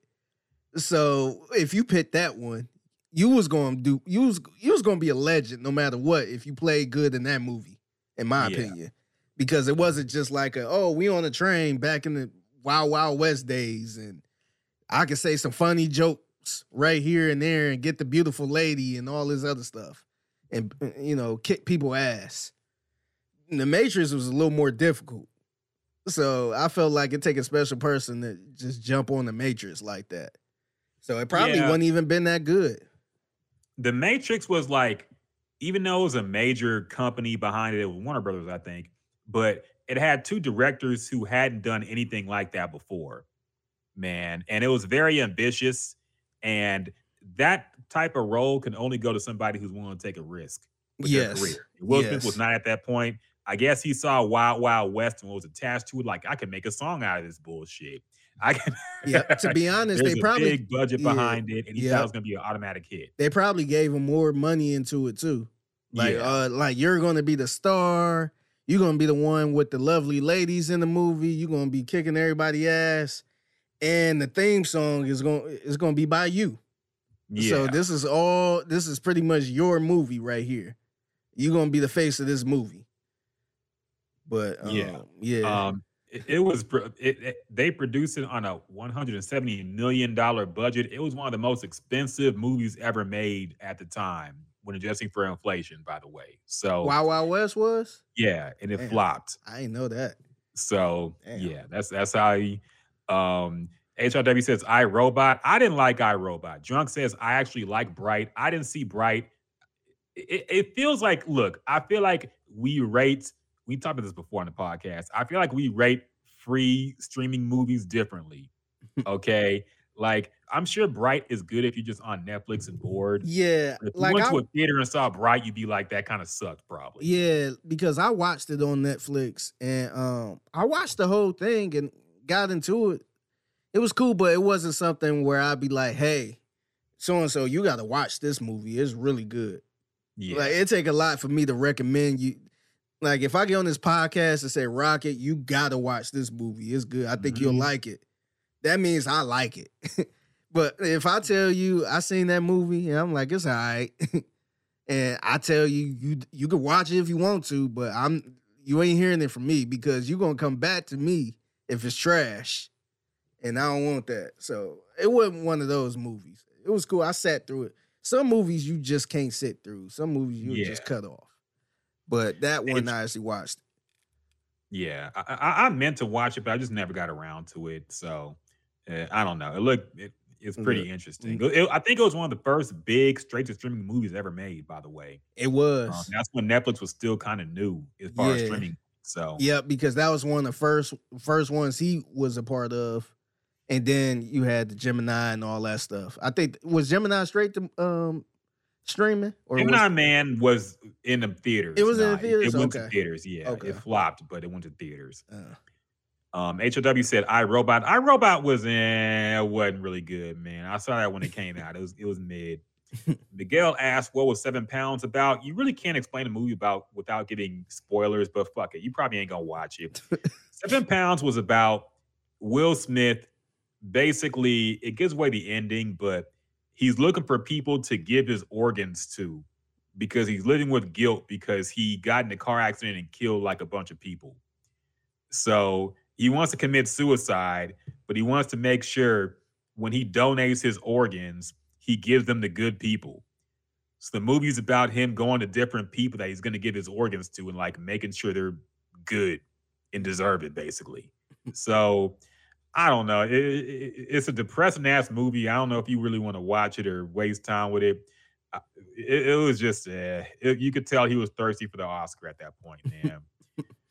A drunk says the quickness with which Rockett said 7 Pounds sucked. Yeah, it was. It was bad, man. Now the Bad Boys franchise was good, man. We give him his props for that. The Bad Boys franchise, directed by Michael Bay. I didn't see the third one because I didn't want to see them all out of shape and old. But 1 and 2 are classics, especially 2. Bad Boys 2 is an action classic. Yeah, 3 was actually pretty good too. It was rough looking at Martin though, man. Martin, it looked like you could tell he was out of shape. He was a little bigger. Will Smith was still Will Smith, but yeah, Martin didn't look too good, man. Remember the first one was like Martin, they were young, man. You look at them, they were super young in the first one. But this one, you could tell like they got that fat, especially Martin got that fat face. And I was just like, man, nah, this is rough, man. It actually might be all right if Martin don't even do any action scenes. Yeah, 100%. I feel like, I don't know what kind of medical thing he got going on. That looked like that alcohol bloat you get when you just drink a lot and you older. Yeah. But I feel like he could have tried to get in a little bit better shape, man, if it was possible for that role. Miguel said, what about John Q? Now, we got to hit you with a damn race card there, man, because Will Smith was not in John Q. That was Denzel Washington. Yeah. Okay? I don't know how you confuse the two. One is a really good actor.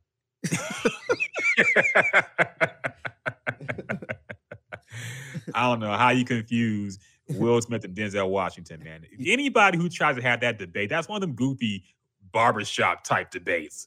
Yeah. Who's a better actor, Denzel or Will Smith? Yeah. Now, I wouldn't even not even entertain that bullshit. Yeah. Man. Come on now, dog. What happened to what the fuck is Michael B. Jordan now? Remember somebody tried to compare Michael. They trying to say he's on the Denzel run. Oh yeah. Oh my God. Like where is he at now? Dog. The Lori Harvey thing ruined him, it seems. Here today, gone tomorrow, man. Yeah, I think after Creed 3, people started seeing, this dude ain't the next Denzel, man. Yeah. He ain't gonna take it that far. Drunk says Will Smith not being in the Matrix shows that God does not exist. It just look, the movie was great without him. Honestly, I feel like Will Smith would have done more bad than good in the Matrix. I think so too. Real. Yeah, and during that time too, because when did the Matrix come? That 1999. 99, yeah. Will Smith was on kind of his funny type stuff. Mm-hmm. He was kind of being goofy. Because he didn't even this was before Ali. Ali is when he actually got a little serious. Yeah. But it just wouldn't look right with Will Smith. And he would have been tempted to be like a jokey type of dude. Can you imagine when Lawrence Fishburne's trying to teach him about the Matrix and he jumps over the building? You know Will Smith would have like a one-liner there. Yes. He'd be like, damn. Yeah. Something like that. How you jump that high? He'd do something stupid like, hey, don't you ever touch a black man so-and-so like that. Yeah, he was not at that point ready for a role like that. Hey, I'm from the hood. I don't know nothing about that. He had to do something stupid like that. You trying to say I know karate now? I know crazy. Yeah, he would have been awful in The Matrix, man. Let's be real. He would have been awful. Yeah. I don't think he was ready to be in that type of role, and I don't think people would have accepted him if he played it straight. You know? I don't think Keanu Reeves is a great actor, but he's good for what he chooses. Yes. He's good in John Wick, and he was great in The Matrix. Yes. And and the one thing I like about him, he kind of stick to what he know what it is. Yeah. Like he ain't sitting here trying to prove himself by playing in a love story or let me try to do a biopic or something. And nah, he know what knows it his is. range. Yes, he's just like the old boy in Taken. I forgot his name. But Liam Neeson. Liam Yeah, Neeson. Liam Neeson. Liam Neeson, man, he one of my favorite actors just off the strength of him knowing his lane. Yeah. He know what it is. I'm gonna just juice this up. I'm gonna make another Taken, but this one gonna be in Australia. I'm gonna make another Taken. This one gonna be in New York. Yeah. Oh yeah, this other Taken. It's gonna be in Alaska. It's gonna be the same storyline, but just a different setting, man. I respect that. Yeah, he knows his range, man. Yep. Miguel said, y'all seen Emancipation? It was pretty good. I didn't see it, man. Honestly, I'm tired of slave movies at this point. I think we've had enough. It might be a good movie. Maybe I'll check it one day. But when I saw Will Smith playing a slave, I was like, I think at this point, because this movie came out after the whole slap thing. Yeah. At this point, I was just tired of Will Smith. So I ain't even give it a chance. Yeah, it was a bad timing for it as well. Choice said, y'all mentioned I Am Legend. We did. Yeah. I thought it was a good first half of the movie, man. I was invested to the first half of that. About the first hour or so, I really liked it. But towards the end, I didn't really like it that much, man. And I don't really go back to it. Speaking of which, they're supposed to make a sequel to I Am Legend with Michael B. Jordan and Will Smith. I heard about that. Remember that? Yeah. Maybe the slap and the writer's strike has delayed it indefinitely, hopefully. Yeah. But I heard about that and I was like, how? Yeah, because didn't he die? Or somebody died, right? I didn't see the movie. I don't know. He didn't die. There was an alternate ending where he died. Wait, did he die? I can't even remember. I don't think he died. Okay. I don't think he died. There was a different ending where he died, but they didn't go with that ending. Okay, because I just remember somebody saying, how is they making another one with how it ended in the original one? Wait, no, I think did he? Okay, I gotta look it up now.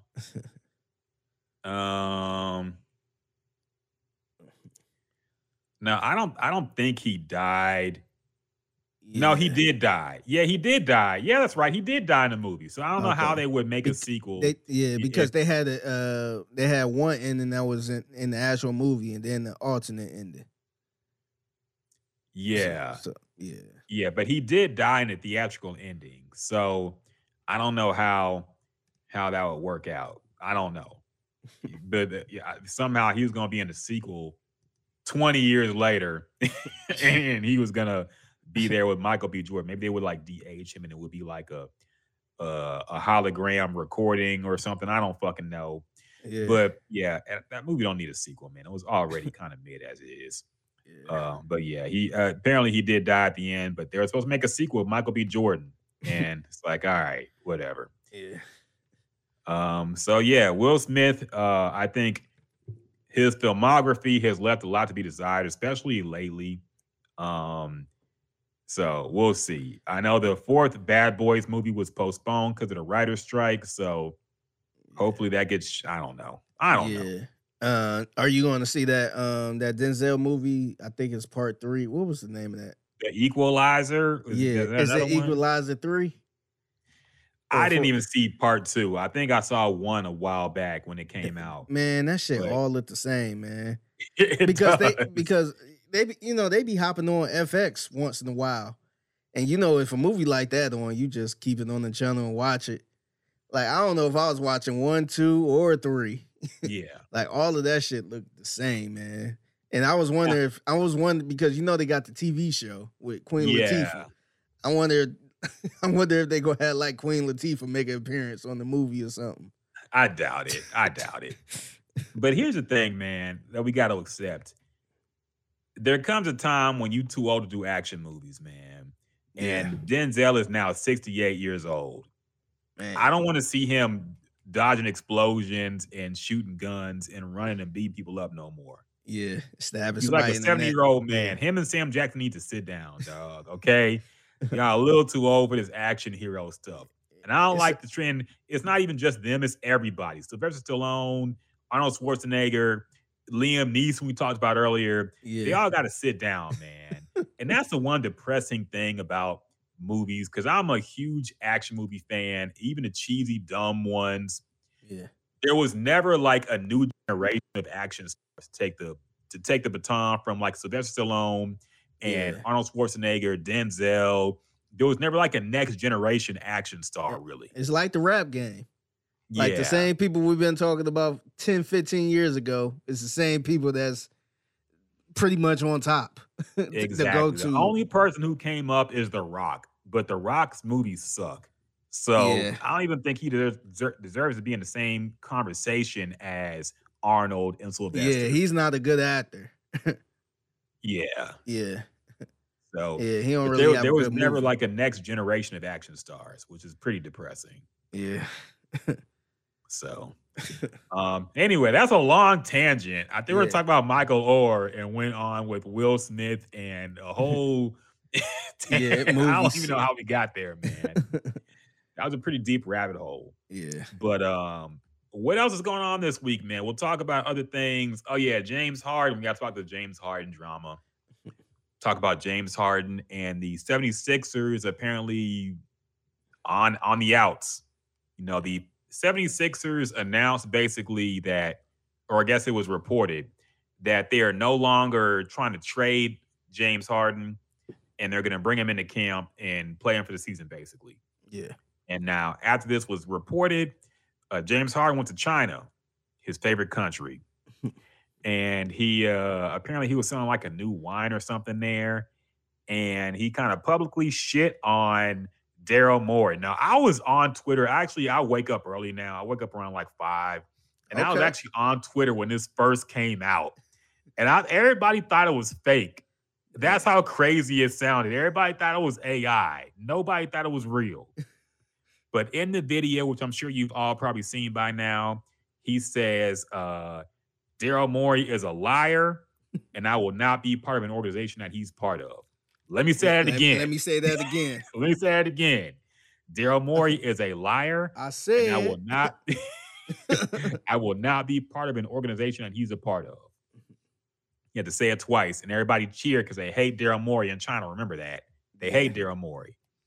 So this has kind of gone through, you know, of course, we have another case of James Harden trying to quit on a team and leave and force his way out, you know, and it's funny in the light how people wanted James Harden back and now they're starting to look at him in a more truthful manner, I guess. I don't know. Yeah. But what are your thoughts about this? Were you surprised that James Harden made these comments publicly? How you feel about it, Figgy? I wasn't surprised, to be honest, man. I was surprised the Sixers came out and said, nope, we ain't trading them. We expect them to be back in camp. This is his way because he did this before, man.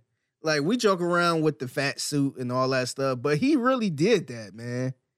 He really did that. And I don't know if you've seen the quote from old Rockets head coach Kevin McHale. Yeah. He pretty much said that I guess James was mad that he benched him in the playoff game in the fourth quarter. And so that next season, he came to camp fat. Mm-hmm. And that was the same season Kevin McHale got fired in the after the first 10 games. Yeah. And then after that, he slimmed on down. So I think James Harden do stuff like this. He do whatever he can to try to get his way. And to his point, he did take a pay cut for the Sixers to get better and all that stuff. So I don't know what he was looking for. I don't know if he's just looking for this big max contract again. And the Sixers said, nah, we good. You got to play this out. So I don't know. And so he decided that he want to get traded. And they still said, nah. But I think it's going to get a little worse, man. I think he's going to just keep talking. He going to make it. I think his words, I think this might be a quote. He said he going to make it uncomfortable. He going to, it's time to get uncomfortable now. I think he actually said that. But I think he's really going to make it uncomfortable to the point where I don't know if they just going to have to tell him stay away from the team or what. But looking at the Sixers, man, they did this before. They did that with Ben Simmons, man. They sat there, he did everything he could to get off of that team. And they kept him away from the team until they found the trade they wanted for him. They ain't just give him up for nothing. Funny is they got him for James Harden, but I feel like the Sixers will let him sit before they just give him what he wants. And unless they get something good out of it, I don't know. It's gonna get ugly, man. But this ain't surprising coming from James Harden at all. Yeah. I mean, this is what he does, man. This is what he does, and you just gotta. My question is this, man. Like, what team would take James Harden at this point that can compete? Because I'm sure you don't want to go to like a team that's ass. So, what competing team would actually bring in a James Harden? And I think he's kind of ruined his reputation in the league, man. And that's the real issue with trading him right now. Because I'm sure they're, of course, he's still a great player, man. They want equal compensation for his skill set. Yeah. But what team's willing to give up that much for a player like James Harden, who as soon as the shit gets rough, he's going to force his way out again. Yeah, and that's the thing, man. I feel like teams would take him, but they're not trying to give up a lot for him. Mm-hmm. And plus, he's on a 1-year deal. He got 1 year left on his contract, I think. And he's looking for a big payday again. And my personal opinion, I don't think he's worth that. This ain't MVP James Harden. Back in, I think it's 2016, 2015, 2016, somewhere around there, where he probably should have won 2 MVPs, but he won one of them. Yeah. This ain't that James Harden, man. So I'm not paying him that. And I'm definitely not giving up a haul to get him. So, I don't know. And look, I know you're not the biggest LeBron fan, but this is why I kind of respect LeBron a little bit, because at least this dude play out his damn contract. Mm-hmm. Like he go around, it's sometimes he pout and all this other stuff, but he will play out his contract and he will dip. And he got the cards in his hand. So that's the one thing. I'm glad he wasn't the type of person that's like requesting a trade or I'm not playing with them anymore. Send me to this team. Send me to that team. He ain't doing that. He ain't doing what Kevin Durant doing. He ain't doing what James Harden doing. This dude play out his contract and dip. I wish more people just play out the contract at this point, man. Like, I don't know if it's just the thing where they know they could get paid and get traded to wherever they want to go. Yeah. If they just using that. But, man, I wish people just freaking play out their contract and then just sign wherever they want to sign. Them days are over, man, because players have been rewarded for quitting. Exactly. So they're going to keep quitting, man. Yep. You talk about back in the day, man, them days is over. Remember back in the days, man, them days are over. I need to get that drop too. Let me write that down. Man. This is the new normal for the NBA, especially as far as superstars are confirmed, man, are concerned. Like, if they want to leave, they'll leave. If they don't want to play, they won't play. And it's gonna be awkward. And it's just every time they get rewarded though. So it's gonna keep happening, man. Miguel asked, are y'all going to be at the game tomorrow, the Texans game? Figgy will be there. Yep. I will not be, but I will be working the game. Yeah. So you can catch Figgy on the live. Yeah, and if you listening on Sports Radio 610, you can hear Mark Vandermeer saying, Ryan Rockett in control. In a control room. Yeah, he'll say Ryan Rockett with a little spice on it. Yeah. So, yeah, we'll be working the game for sure, man. HRW says trade James for straight up for Dame. First, I think that's a rough trade for Portland. First of all, second, I don't think James want to go to Portland, and I don't think Dame want to go to Philly. Clearly, Dame want to go to Miami. Yeah, and I think James Harden got a list of teams he would like to go to, but I think he really want to go to LA. He want to go to the Clippers. Yeah, and see, he's that's not gonna go to Portland. If he win, he wouldn't stay there, man. So yeah, why would they give up it's Dame for that? and see that's the issue, man. Like you can't even do a trade like that because some, in football or something like that, you could get a player and they will play it out, but that's it, man. Here, man, you can't even entertain a trade like that because them players ain't gonna play. They're gonna be like, nope, I ain't even flying there. Yeah. And you look stupid. So you can't even attempt to make a trade like that. Yep. And apparently, Philadelphia is going to be back in rebuild mode because apparently Joel Embiid wants to leave as well. So yeah, they're going to have to blow that rumors up, about man. him. They're back to the process, man. The process begins again. Man. And they got the 76ers. And they got the wrong GM for that. Because I know. Daryl Morey, we know more than anybody. That dude do not rebuild. He do not rebuild at all. And that's why the Rockets are where they are now. Yeah, it's not gonna happen, man. Sam Hinkie ain't walking through that door. Okay, this ain't the process part 2. Yeah. So, there's Miguel mentions it. There's been rumors about where Joel might go, and people have mentioned the Rockets because Ime Udoka is here as well. They got a relationship. They like each other. People want to know if he was at Joel his wedding, Embiid right? would consider. What's that? He was at his wedding. He was at Joel Embiid's wedding, right? I didn't know that, but so. I wouldn't be surprised. I think they're close. So, yeah, apparently there are rumors that maybe they will want to hook up. Now, first off, the fan base pisses me off when it comes to things like this. No, I don't want Embiid. We can't give up Shagun. Y'all was on y'all knees begging for James Harden, okay? Y'all was on your knees begging. No deal. I ain't giving up Shagun. Y'all wanted James Harden quitting ass back on the squad. That's how thirsty y'all were. But now you got the reigning MVP who wants to come now. He did not deserve that MVP. Yeah, I'm about to say it's a funny MVP. Actually, it's still an MVP. Technically, he is the MVP, and he's still a great player. He's younger as well. You telling me y'all don't want Joel Embiid, but y'all wanted James Harden back? Get the fuck out of here, man. Now, number one, Joel Embiid ain't coming here. It makes no sense for him. The team is just too shitty.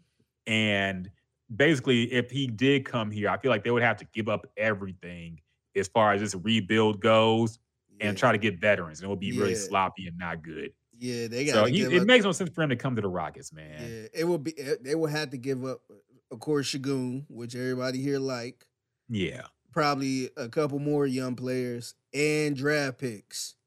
Probably a boatload of draft picks. they would immediately go into win now mode with Joel Embiid, and now they're not built for that right now. Yeah, that don't even make sense. Yeah, and I've never heard of a MVP going to the worst team in the league. Right after the season ended. Yeah. So that's not happening. But look, y'all, I would like y'all to be a little thirstier about it, okay? Y'all are crazy talking about, he can't win. What the fuck? What do we want with James Harden? And y'all wanted that nigga back. Y'all don't want Joel. That's the one. This fan base is insane, man. I don't get it, dog. That's the one thing I hate when people say when they you hear about a player and they just be like, "What have he won?" Like, nigga, what we won? What did we win? Yes. What did anybody on this team win? So I don't want to hear, like, if that's the case, just get anybody off the Warriors at this point. Right? Because they won. Bring in Andre Iguodala. Yeah, how about that? Bring in Sean Livingston.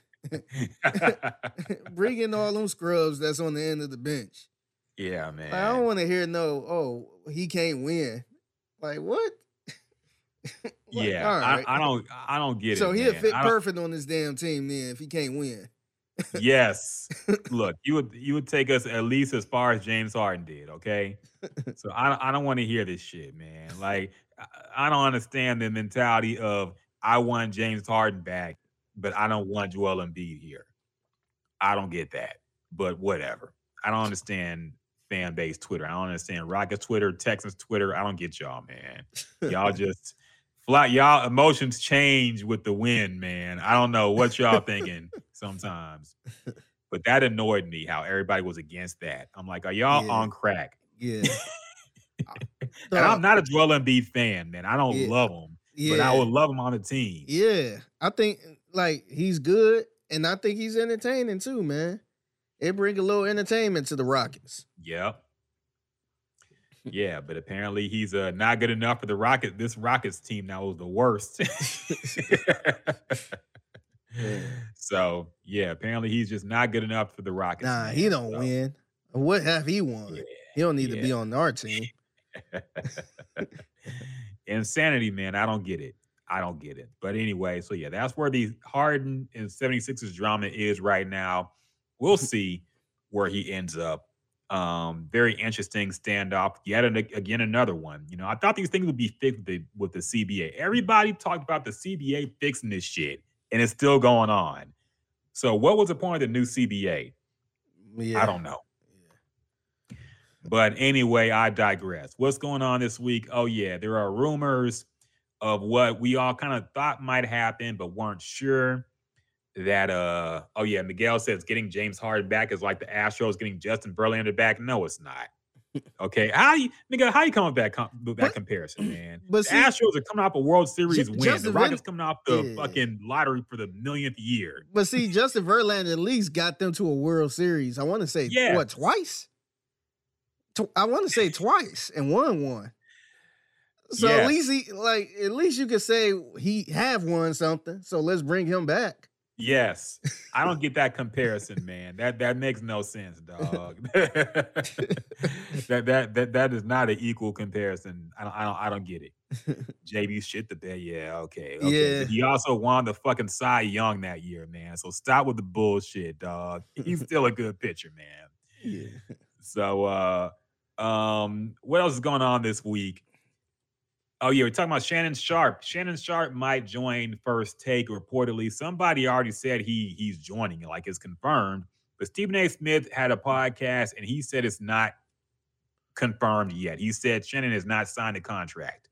So it's still kind of up in the air technically, but it's looking likely that Shannon Sharpe will join First Take for at least 2 days out the week and be a co-host to Stephen A. Smith.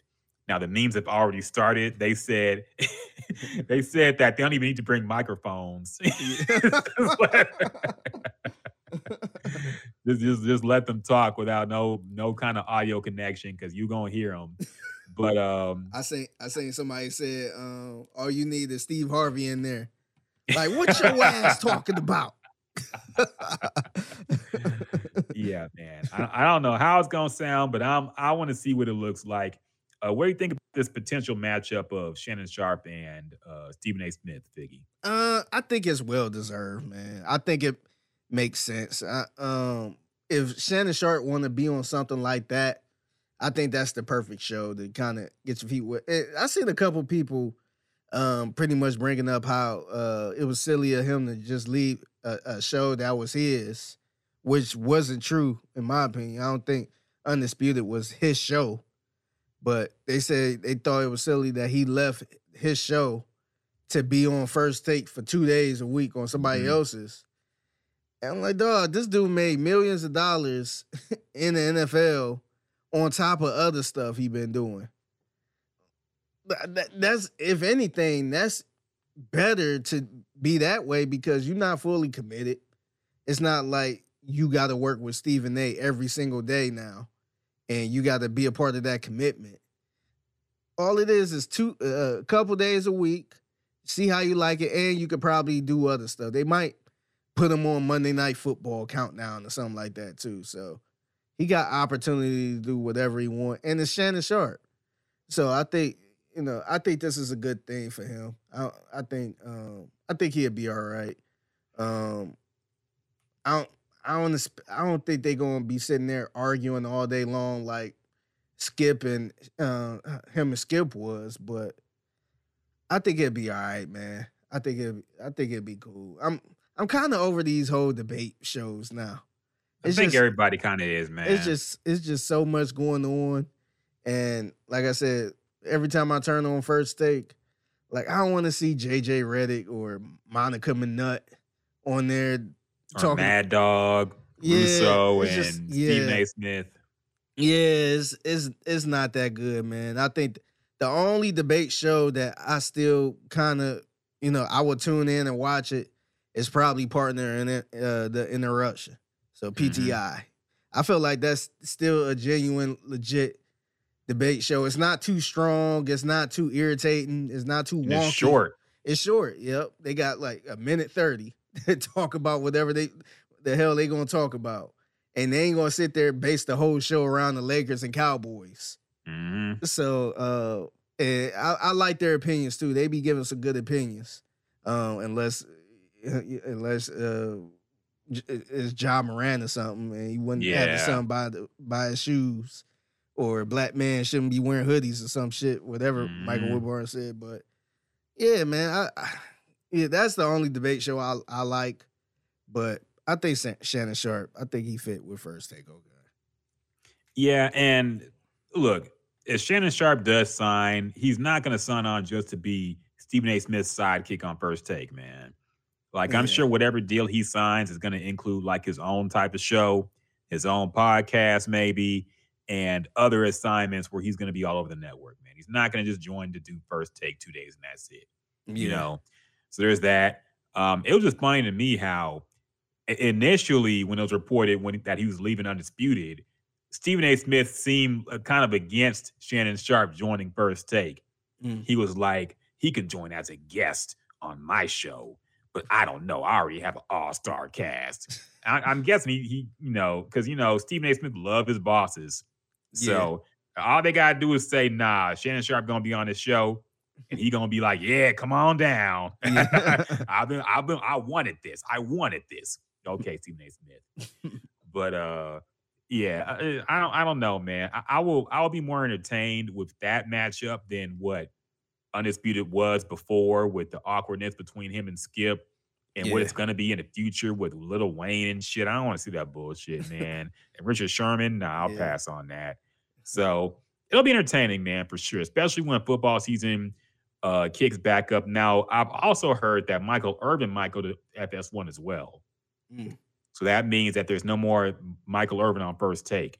Yeah, so I think that would be a good substitute for Michael Irvin to have Shannon Sharpe up in there. Yeah, he been kind of going through a lot too. He's still going through that lawsuit with that hotel. So I think NFL Network kind of backed off of him too.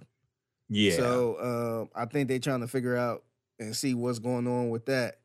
Once they get straightened out, then we probably start seeing more of them. But that's very unfortunate.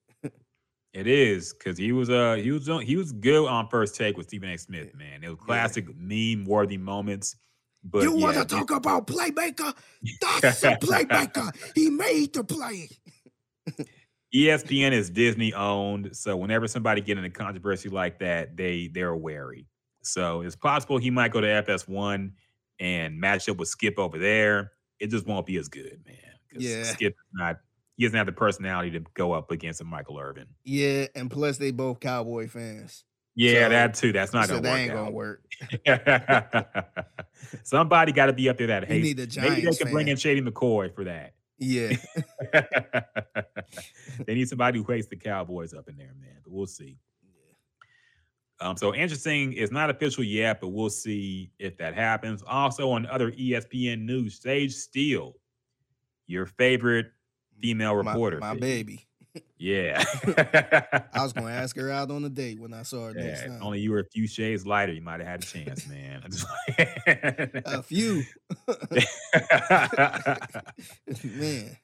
Apparently, Sage Steele is leaving ESPN now. She sued the company for discrimination, and apparently this lawsuit has been settled, and now she's announced that she's leaving the company.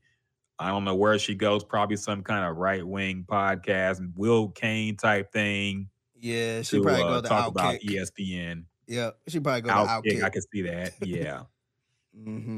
So, salutations to Sage Steele. Very interesting personality. I have nothing else to say about that, really, honestly. Yeah. Before all the politics stuff, I actually enjoy watching Sage Steele, because she wasn't she wasn't overboard. She was just kind of moderate. Just plain cut and dry.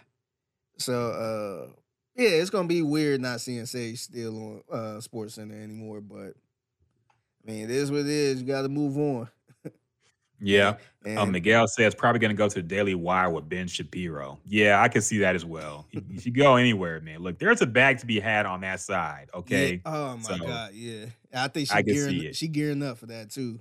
She gonna have a she gonna do a podcast with like Tucker Carlson or Clay Travis or something like that, and pretty much talking about how she was bullied because of her views at ESPN and all this other stuff, and talking about the woke media. Yep. Yeah. And then she gonna lean over and like touch my hair. Touch my hair. Yeah, man, that was wild. HRW says Sage gonna do a show with Candace Owens. I can see that as well, man. She gonna definitely get the right wing bag. Okay, she might be the new Fox News sports correspondent. I don't know. We'll see, but she definitely gonna go get a bag over there, I'm sure. Yeah, I'm gonna miss seeing her at the Army Navy game. I wonder if she's still gonna be at the Army Navy games. And she still covers sports, probably, but who knows? Because I think she was. I don't know if she was just there on her own or there for because of ESPN. But I enjoy seeing her, man. Yeah, I didn't get the picture with her last time, but I still got that picture. This is going to sound really sexist and terrible, but it's the truth for me, man. Uh-oh. A lot of these reporters that are women, I like them a lot more like the less I heard from them. I really hate to say it, man, but think about it, dog.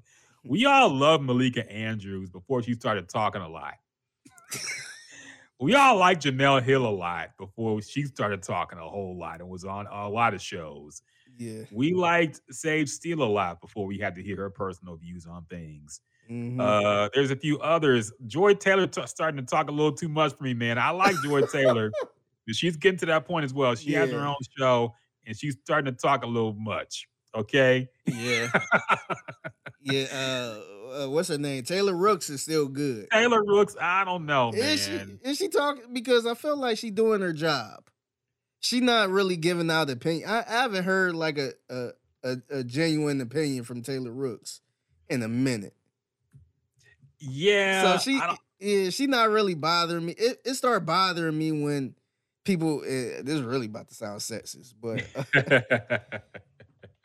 like when people, how you having a conversation and a woman try to get in the woman point of view when it don't need to be the woman point of view at all.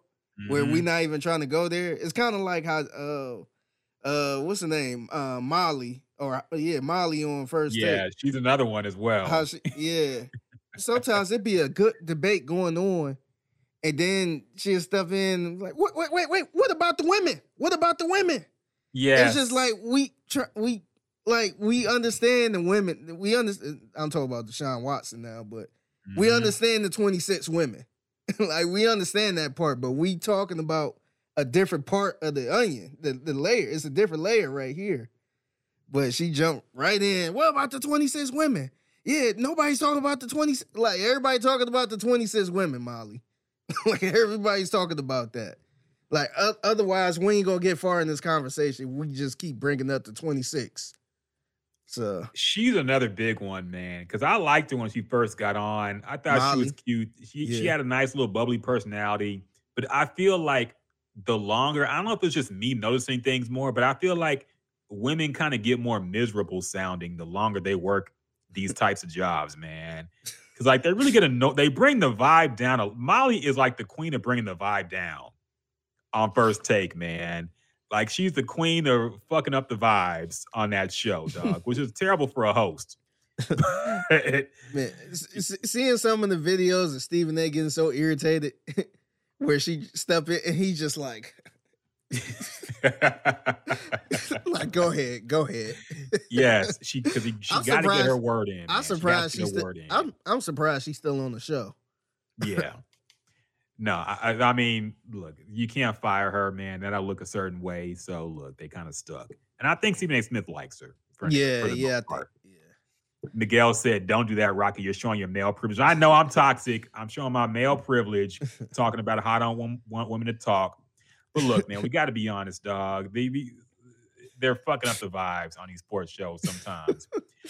Miguel said, "I don't mind Mina Kimes or Aaron Andrews. Look, they're not all bad. I love Mina Kimes, dog. Me I too. love Mina Kimes. Mina Kimes is actually hilarious, and she knows a lot about football and sports in general. Yeah. So you actually feel like you're learning stuff when she talks. She has good opinions that are well thought out, and she's funny and has she don't fuck up the vibes, man. She keeps the good vibes going on these shows. Yeah. And the one thing I like about her, she know when to be serious. Yes. And whenever she do be serious, she make a good point. Mm-hmm. So it's not like she doing stuff for the clicks or some women like to pander for other women like Malika Andrews. Yeah. She like to bring up the stuff and try to be this women empowerment type thing, which is, look, man, if you want to be that, that's cool. But you can still be that without actually messing up the vibe. I mean, without bringing it up when it don't even make sense. Mm-hmm. You know what I mean? So I feel like she a perfect example of that, where she could just, when it's time to talk about that, we could talk about that. If not, I could stick to where I could talk about whatever and fit in. Yeah. Miguel asked Rocket, did Laura Reynolds fuck up the vibe at 6'10"? No, definitely not, man. She was the vibe. The one thing about her when she did Traffic in studio. The Sexy Traffic, classic. Yeah, Sexy Traffic. And even sometimes when she do just regular Traffic, Ted Johnson, shout out to Ted Johnson, they would keep her on to talk about some random conversation they had. And she know how to fit in, man. She ain't sit in and try to do this Molly type deal where just guys and women is all about she know how to fit in and speak at the right time, and I know that came off wrong. Yeah, I know what you mean, man. But some people don't know how to fit in right. She know how to fit in right. Nah, Laura Reynolds has a great radio personality, man. She's really good. I've always enjoyed what she does and what she brings to the station. And whenever she got on air, she was great, man. She had good vibes, was funny, was informative, she's a whole package, man. So she definitely did not bring that vibe. But then again, radio was different back then, Now it's way more serious for women, and like you mentioned, I feel like they feel the need to always be the voice for all women when they talk. So they can't sexualize themselves really. They can't goof around. They feel like they got to be like the super serious woman boss sometimes. And I feel like that's just not a good vibe to bring to like a sports show in general. Yeah. Because you're really trying to relax and unwind and have fun. Yeah. When you talk about sports. Mm-hmm. Yeah. Miguel, you bringing out the Ted Johnson, Vince Wilfork thing. Yeah, we know that happened, man. That was years ago, dog. But yeah, that was quite the time. I think that was actually before the time I worked there. That happened before I even got in the station. That was before. Yeah, that was before I got. That was a long time ago. I didn't actually experience that when it happened, but yeah, it was wild. So anyway, other news going on this week. What's going on? Trump got hit with a RICO. Is this the first former president to ever get hit with a RICO case in history and election fraud and all this shit? I think so. I guess so, man.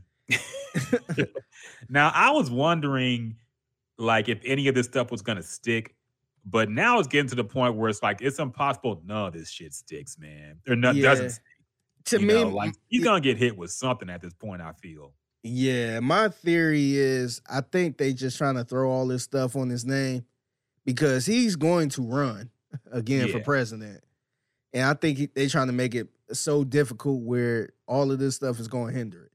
They want to make him ineligible. I'm sure there's some way if you're facing some court cases, you can't run for president. Yeah. So, look, something got to stick, I feel, at this point. If they're throwing this many federal cases at him, if you walk away scot-free from all this, I don't know, man. It's getting to the point where it's getting ridiculous. So, Yeah. I don't know. But yeah, I thought that was pretty interesting, him getting hit with a RICO.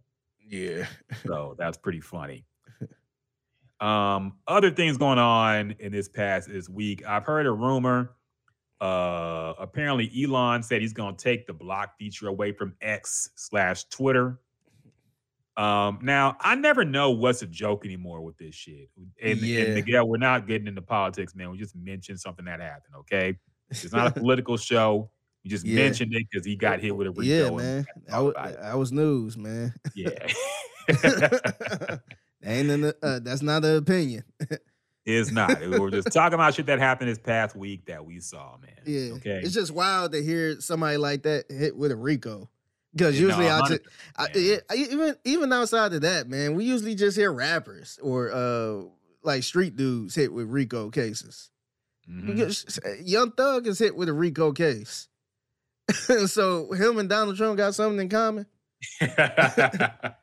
So I just thought that was interesting. That's it. It is, man. It is, man. And look, I'm sorry. I find Donald Trump's press conferences hilarious still.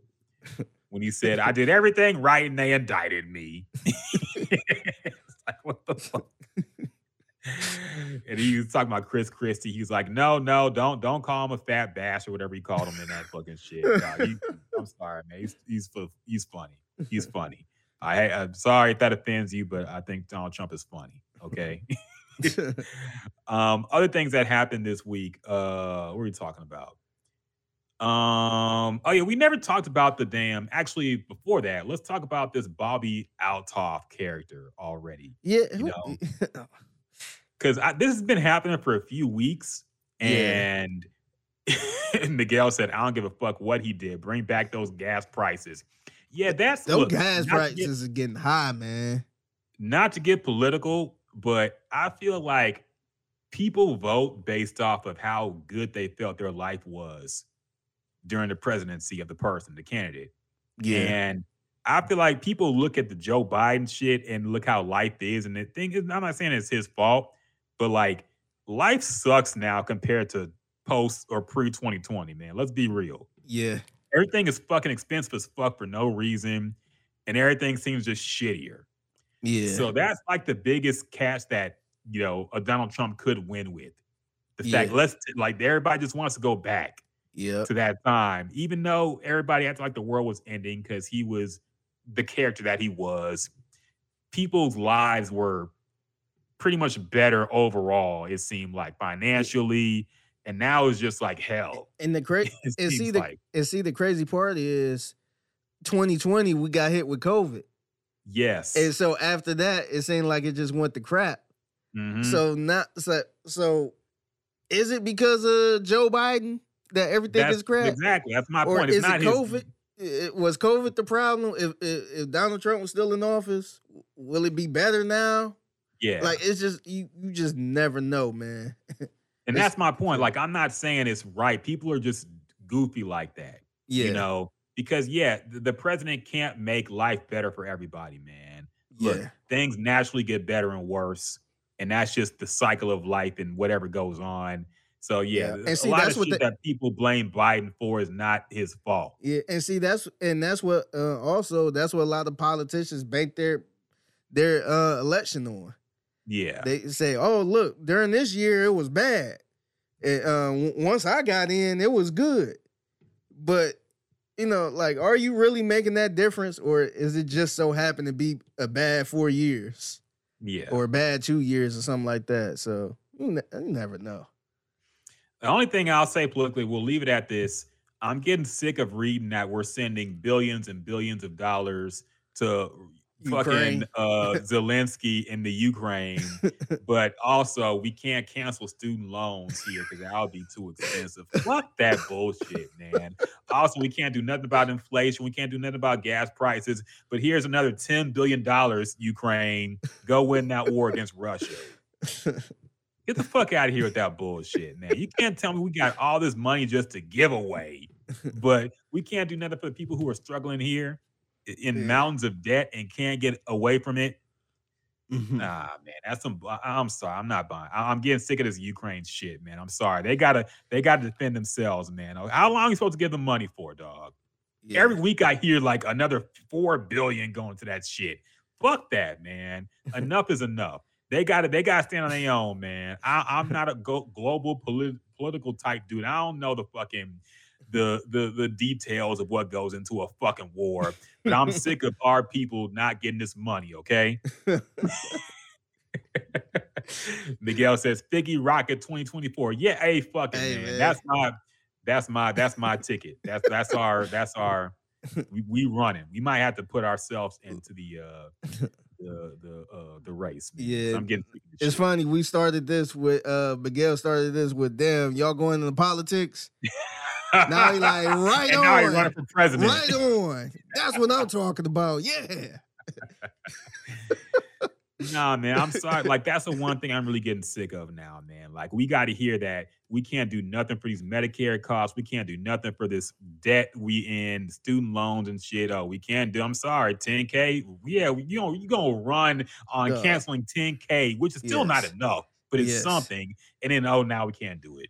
Yeah, it's very frustrating, man. Like everything here is so difficult to buy.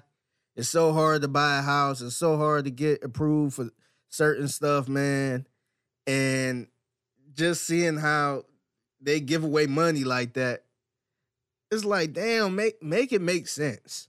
Like, how did this make sense? Because I feel like once I caught COVID, me and the wifey caught COVID, that kind of screwed us up a lot because we had tons of medical bills.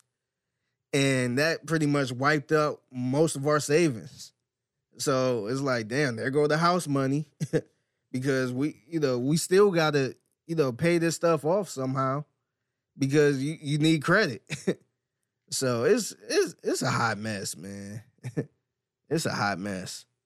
It really is, man. It really is, dog. Like, and they try to sell us on this goofy ass war. I'm not buying it, man. I'm sorry. Look, y'all on y'all own, man. Okay, y'all on y'all own at this point. I feel like they've done enough. DBZ McNeil said that's why I'm finna move to England, where the tea and crumpets are at. Look, I don't know if anywhere is really that much better than America right now, but I'm starting to consider it.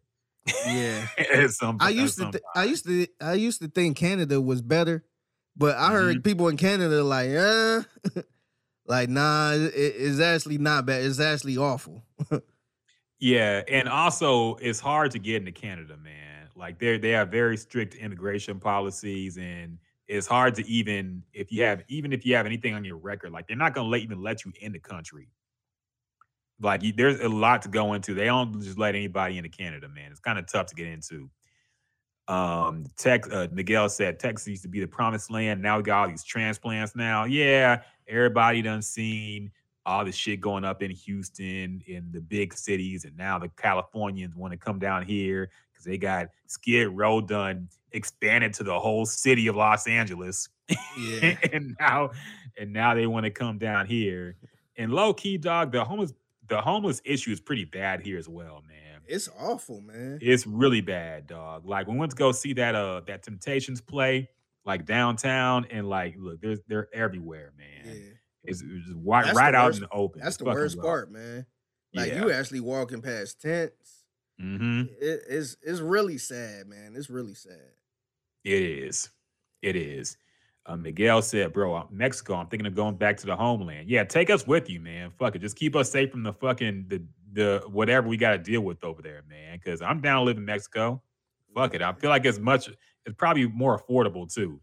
In some certain places. I just need to know what to avoid, man. You gotta be our lookout, Miguel. All right. You gotta translate for us and you gotta protect us. I know it might be some of them down there that don't really rock with black folks like that. So. Yeah. You gotta keep us safe, man, because I might be trying to move as well. DBZ McNeil says that's why it's so damn hot now, all these transplants. Yeah, man, this heat wave is something else. It been record breaking hot, man. Like I never experienced nothing like this before, and I've been in Houston for 7 years.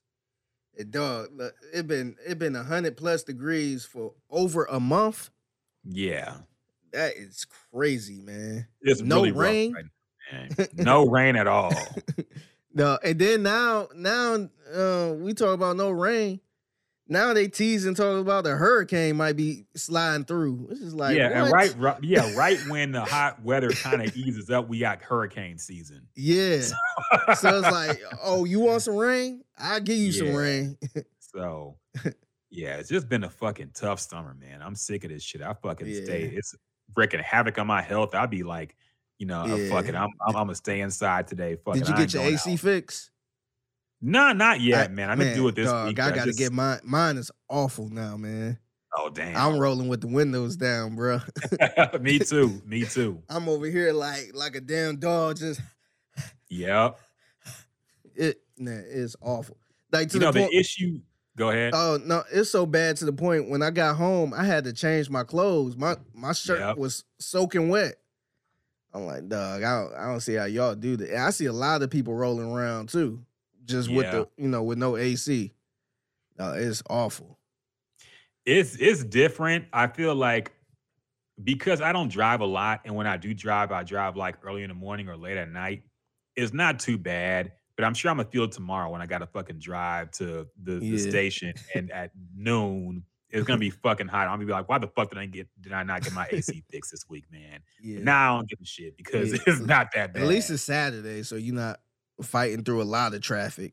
Yeah. Because if it was like around this time on a Friday or something, you would have been screwed. Yeah, Thursday was fucking rough, man. I came in soaked damn near. I was fucking embarrassed. DBZ McNeil says, I'm an Amazon delivery driver. How you think I feel every day? Now, do you have AC? That's the important part, man. To be fair, it's still rough because you're still delivering packages, and I'm sure it's very hot, and you're delivering huge shit like a fucking doghouse or something. Yeah. And that's suck. But your trucks have AC though, right, man? I hope they do.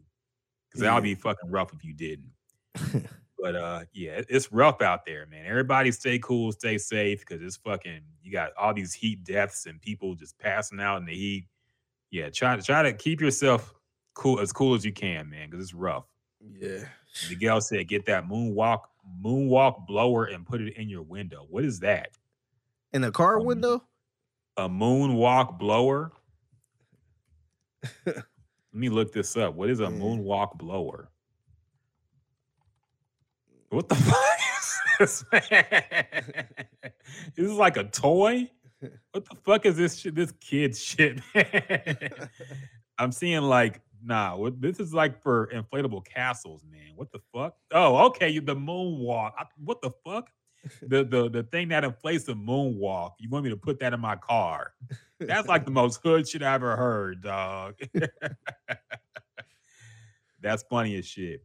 DBZ McNeil says, yeah, we got AC. It's the UPS guys that don't have AC, but the UPS guys just got a huge raise, okay? So I don't want to hear them complain no more. I was about to say, at least $150K or some shit. Yeah, I was gonna say at least they get paid. Mm-hmm. I'm not getting paid to ride in my car. Yeah, that's the UPS shit's rough, but I heard they just they went on strike and that shit immediately ended. They caved quick, man. UPS wasn't fucking around. Yeah, so Amazon was gonna take them out. Mm-hmm. Yeah, they can't sit around and stand their ground this time to see as much packages people be ordering. Yeah. Nah, man, like what's a couple hours? It was like, all right, we got you. Get your ass back out there. Miguel said it blows hard AF. I'm Mexican. You'll be cold. Does it blow cold air though, man? Like it's for a moonwalk. It's not for AC. Like, I don't think it's gonna blow cold air in my face, man. That's the problem. My AC blows air. It's just not cold. That's the issue, man. So I need cold air in my car. Yeah. So I don't know, but I got to get my shit fixed, man. I need to stop bullshitting and go ahead and fucking bite that damn bullet. Anyway, we're talking about this new podcast chick on the scene, man. DBZ McNeil said Amazon can't do no strike. They telling us buy quickly. Yeah, they don't. Jeff Bezos don't play around with that shit, man. Yeah. I think a few people have tried to go on strike in Amazon and it didn't work. Yeah. So yeah, Amazon, the strikes ain't working there, man. Yeah. Unfortunately. So other things going on this week. We got to talk about this new podcast chick, Bobbi Althoff. Now, she's been in the news recently because she famously had an interview with Drake a few weeks ago that had all the black journalists kind of tilted a little bit. Yeah. Elliot Wilson was mad about it. He made a mention about this. Nori. Everybody did. Nori was pissed. DJ Academics, I think, said some things as well, maybe. But apparently everybody was upset because Drake, who rarely does interviews with anybody anymore, did an interview with this like TikTok comedian chick. Yeah. Who's not even like a hip hop journalist, who does not even, she's not in the hip hop space. Yeah. But she had a sit down or a lay down interview in the with bed. Drake in his house, in his bedroom. So it was a very, now look, it was one of those like comedic podcasts. It wasn't supposed to be serious. It was like her playing like a character that's like intentionally awkward. Yeah. And they have like this awkward vibe going on where they just kind of insult each other for like an hour or however long it is. And yeah, the questions have started to arise how this woman came from nowhere and has gotten these big name interviews with Drake, number one, then Lil Yachty, and I think recently Tyga as well. Mm-hmm. You know, some names who, you know, the Drake thing is the biggest one. And she basically came from nowhere, from TikTok fame to getting these big name interviews on podcasts. Yeah. So it's been kind of debate about that on where she came from. Elliot Wilson was pissed, even though he's had a bunch of interviews with Drake already. He was mad about it. People started talking about why don't these names come to black podcasts and platforms to talk about things, why they go to these random people outside the culture. But that's another debate, man. So more things have happened since then. Apparently she went to his show, to Drake's show as well. And then after the show, she like unfollowed him on Instagram and like took down the interview with Drake, which people started to speculate that he was trying to smash and maybe it didn't go well. And she's also been on other podcasts. She was on the Barstool podcast and she talked about how Lil Yachty was very awkward with her and made her feel weird. But people brought up the fact that that's her own character. So why was she mad that he did it? Yeah. So I guess the question is like, where did this woman come from? I've heard industry plant allegations, but and people have tried to explain it by, I guess there's a story about how she offered $300 to somebody who could connect her with a famous celebrity. Yeah. And somebody, I guess, knew Drake and hooked her up with somebody who knew Drake and they connected. She asked for an interview and he said yes. Yeah, I think it was something like, that first part was right. She offered $300 to get an interview or something like that. Mm-hmm. And that got her an interview to somebody else, I want to say. It was somebody I wasn't really familiar with. And that interview ended up getting her connected to Drake. No, okay. So it wasn't like the $300 to get Drake on. Okay. It was more, I think, whoever it was, I forgot who the person was. It was that comedian guy, right? I think it was somebody I wasn't really familiar with. But, yeah, but it was, she paid $300 and that's how she got that interview. And then somehow that interview, I don't know if it blew up and eventually she got connected with Drake somehow. So, yeah. Was it Funny Marco? Yes, it was. I think, okay. It's funny. Yeah. And that was like a month ago that happened. Yeah, and that was from that to Drake. Yeah. So, I'm wondering. People have started to connect some dots. Apparently, her husband, who she might not even be with anymore, is connected in the industry. Apparently, she's in the same agency as Drake, I think. People started to connect some dots behind the scenes that make it seem like this wasn't as organic as people tried to make it out to be, or she tried to make it out to be. You know, I feel like this $300 story was cooked up because I just don't believe this shit, man. I'm sorry. I don't believe that Drake just did this interview with this random person out of just the goodness of his heart. Mm-hmm. You know, and if you want to fuck, they're better bitches. Let's be real. Okay. Why her? Yeah. So I don't get that. Miguel says she's not even cute. I think she kind of cute in that like homely white girl way. You know, I don't think she's like conventionally beautiful, but she got kind of like a little homely. Now, I wouldn't say she's ugly. I'll say that much. I think she's kind of cute, but that don't explain why she's this big because she's not that good, man. Yeah. But what are your thoughts about this, Figgy? Do you think, number one, where she come from? Do you think the rise is organic?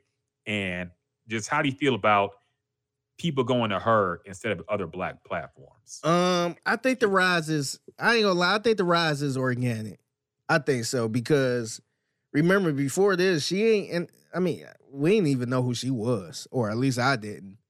And she wasn't interviewing any rappers and all that stuff. And it wasn't until Drake, when she interviewed Drake, and then, you know, Yachty, and then I think she interviewing Tiger next or something like that. She probably gonna keep it going. That's the part I don't really like because she's not in that space at all. And now, you know, the Drake interview got her popping pretty much on a whole nother scale. The Lil Yachty interview, I think that was a really good interview too. And that got her popping even, you know, just as much as the Drake one. And now I feel like she just gonna go around try to interview these rappers now. And I feel like that's silly. And these rappers gonna do it. These rappers ain't gonna take a stand and say, nah, I ain't doing that. They gonna run with it because it's hot. But that's the part I kind of have an issue with, man. Because this is pretty much like a culture vulture. You know what I mean? Like, I know, I mean, I don't think she's trying to be that on purpose. I don't think that was her intention. I think she's just rolling with a hot hand.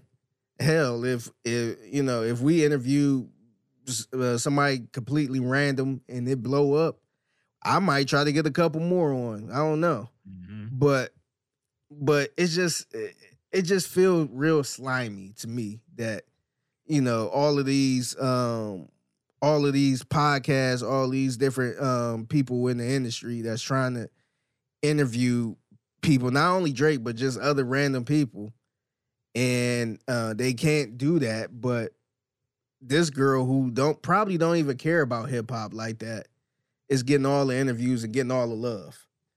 It's like, I don't know. It's a little frustrating. And even for us, like that could really be a downer where you just be like, man, screw this. I don't want to do this because how am I been busting my ass for years trying to get people on, being professional, and this white girl get to do all of this stuff by being awkward and not even funny to me. I don't know. I don't know.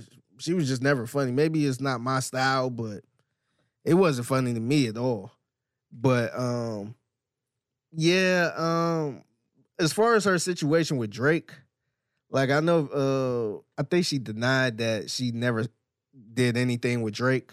Mm-hmm. But it do seem really, really, really funny that she could just go to his house and do an interview in the bed like that. Go to his concert, and then after that, they unfollow each other. And takes the interview down as well. Yeah, so look, I'm not accusing her of sleeping around or anything, but that don't that kind of sound like y'all did something, and you know you decide to go out with this person, and then you probably seen something you ain't like, and you got into it, so you unfollow each other. It seemed just like that, man. So I ain't gonna accuse her of lying, but something do seem kind of funny with this.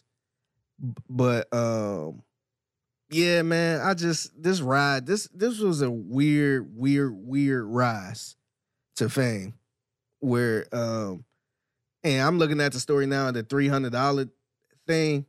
And yeah, she pretty much paid somebody $300 and they got her in touch with the one guy. What was his name? I forgot his doggone name. Funny Marco, yeah. And then after that, she decided to DM Drake to see if she'd do an interview with him, and he said yes. So that, like, it just don't sound right, man. It was probably more of a connection, but I don't know, man. It's a little frustrating, man, especially for people like us who try to get interviews. Now, the one thing I don't like, though, like, I understand Elliot, Nori, all these other people upset about this, but I feel like whenever they do get an interview, they kind of shit on other podcasts, other platforms. Mm-hmm. That's the part I don't like. It's not like they big these platforms up like, hey, shout out to Joe Budden for getting this person on. That was a good look. Salute. It seemed like it's never like that. It seemed like they just talk smack about each other whenever they get somebody big on, like Jay-Z on, or, whoever. It seemed like they kind of talk a lot of smack whenever they do get something like that on. But whenever that rapper go to another platform that's not one of theirs, then they want to, it seems like they want to cry, oh, go to the black media. Oh, we got to stick together. That's not fair, and all this other stuff. And it's just like, man, I don't know, man. It's just, I kind of get tired of that. Yeah. It's, to that point, like we've talked about this topic before, man. I feel like a lot of these black podcasts could be better in terms of, like, the Drink Champs. Look, man, it's a fun podcast, but it's also not a place to talk about, like, serious topics and discussions. And we learned that pretty quickly with the whole Kanye thing.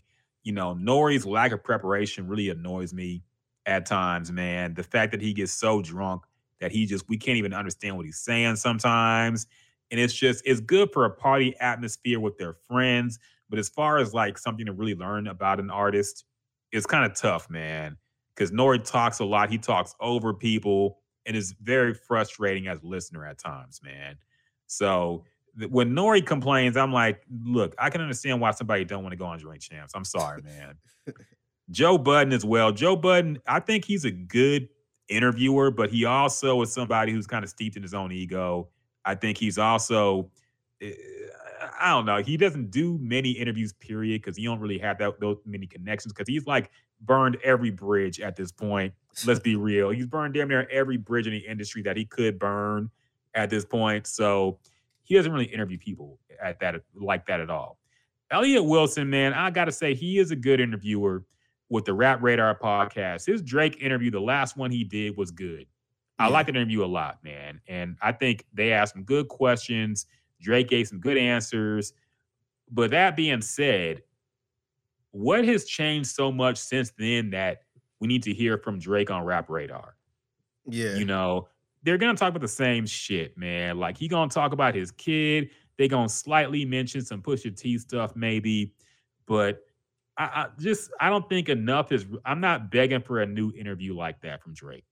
I don't think enough has really changed that I really care about what he's doing at this point. Yeah. Maybe explain that dance album. I want to hear the explanation for that shit, because I still don't get it. But besides that, man, I'm not really thirsty for another Rap Radar interview with Drake in particular. Yeah. Now, going on to this girl, man. Now, the things that make you think industry plant, and Miguel mentioned her interview with Rick Glassman. I think that was the first podcast she posted. And look, man, I know she came from TikTok. I know she had a following. But usually when people start off a podcast, it's kind of rough. Like production-wise, sound-wise, maybe. And the fact that her first shit looks so professionally produced, I'm like, man, I don't know. I don't know, man. And 3 episodes in, she gets a Drake. Yeah.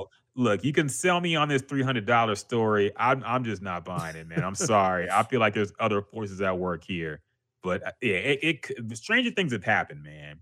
Yeah. I'm not saying it's impossible. I just don't believe it. So, I mean, the podcast is very professionally produced. As far as her podcast goes, it's called The Really Good Podcast, by the way, if you want to check it out, I guess. Now, I'm actually a fan of this type of humor, man. Because I grew up watching stuff like this. I grew up watching Space Ghost Coast to Coast. That was a show that came on late night on Cartoon Network. And the show was like a cartoon space ghost host. Like he used to be a superhero in the 60s. And now he has like a talk show where he's interviewing celebrities. And it's like intentionally awkward. He's asking weird questions. And they're like, what the fuck is going on? And it's edited to make it seem really weird, but it's funny. Yeah. And I love that show growing up, man. And now they also have like the Eric Andre show, where Eric Andre's a lot like that as well. He's just weird and awkward and crazy stuff happens. And they kind of torture the guest on his show. And I love that show too. But I really don't like the forced, dry humor, awkward, mean comment type of shit, man. That is corny, and that's what she does.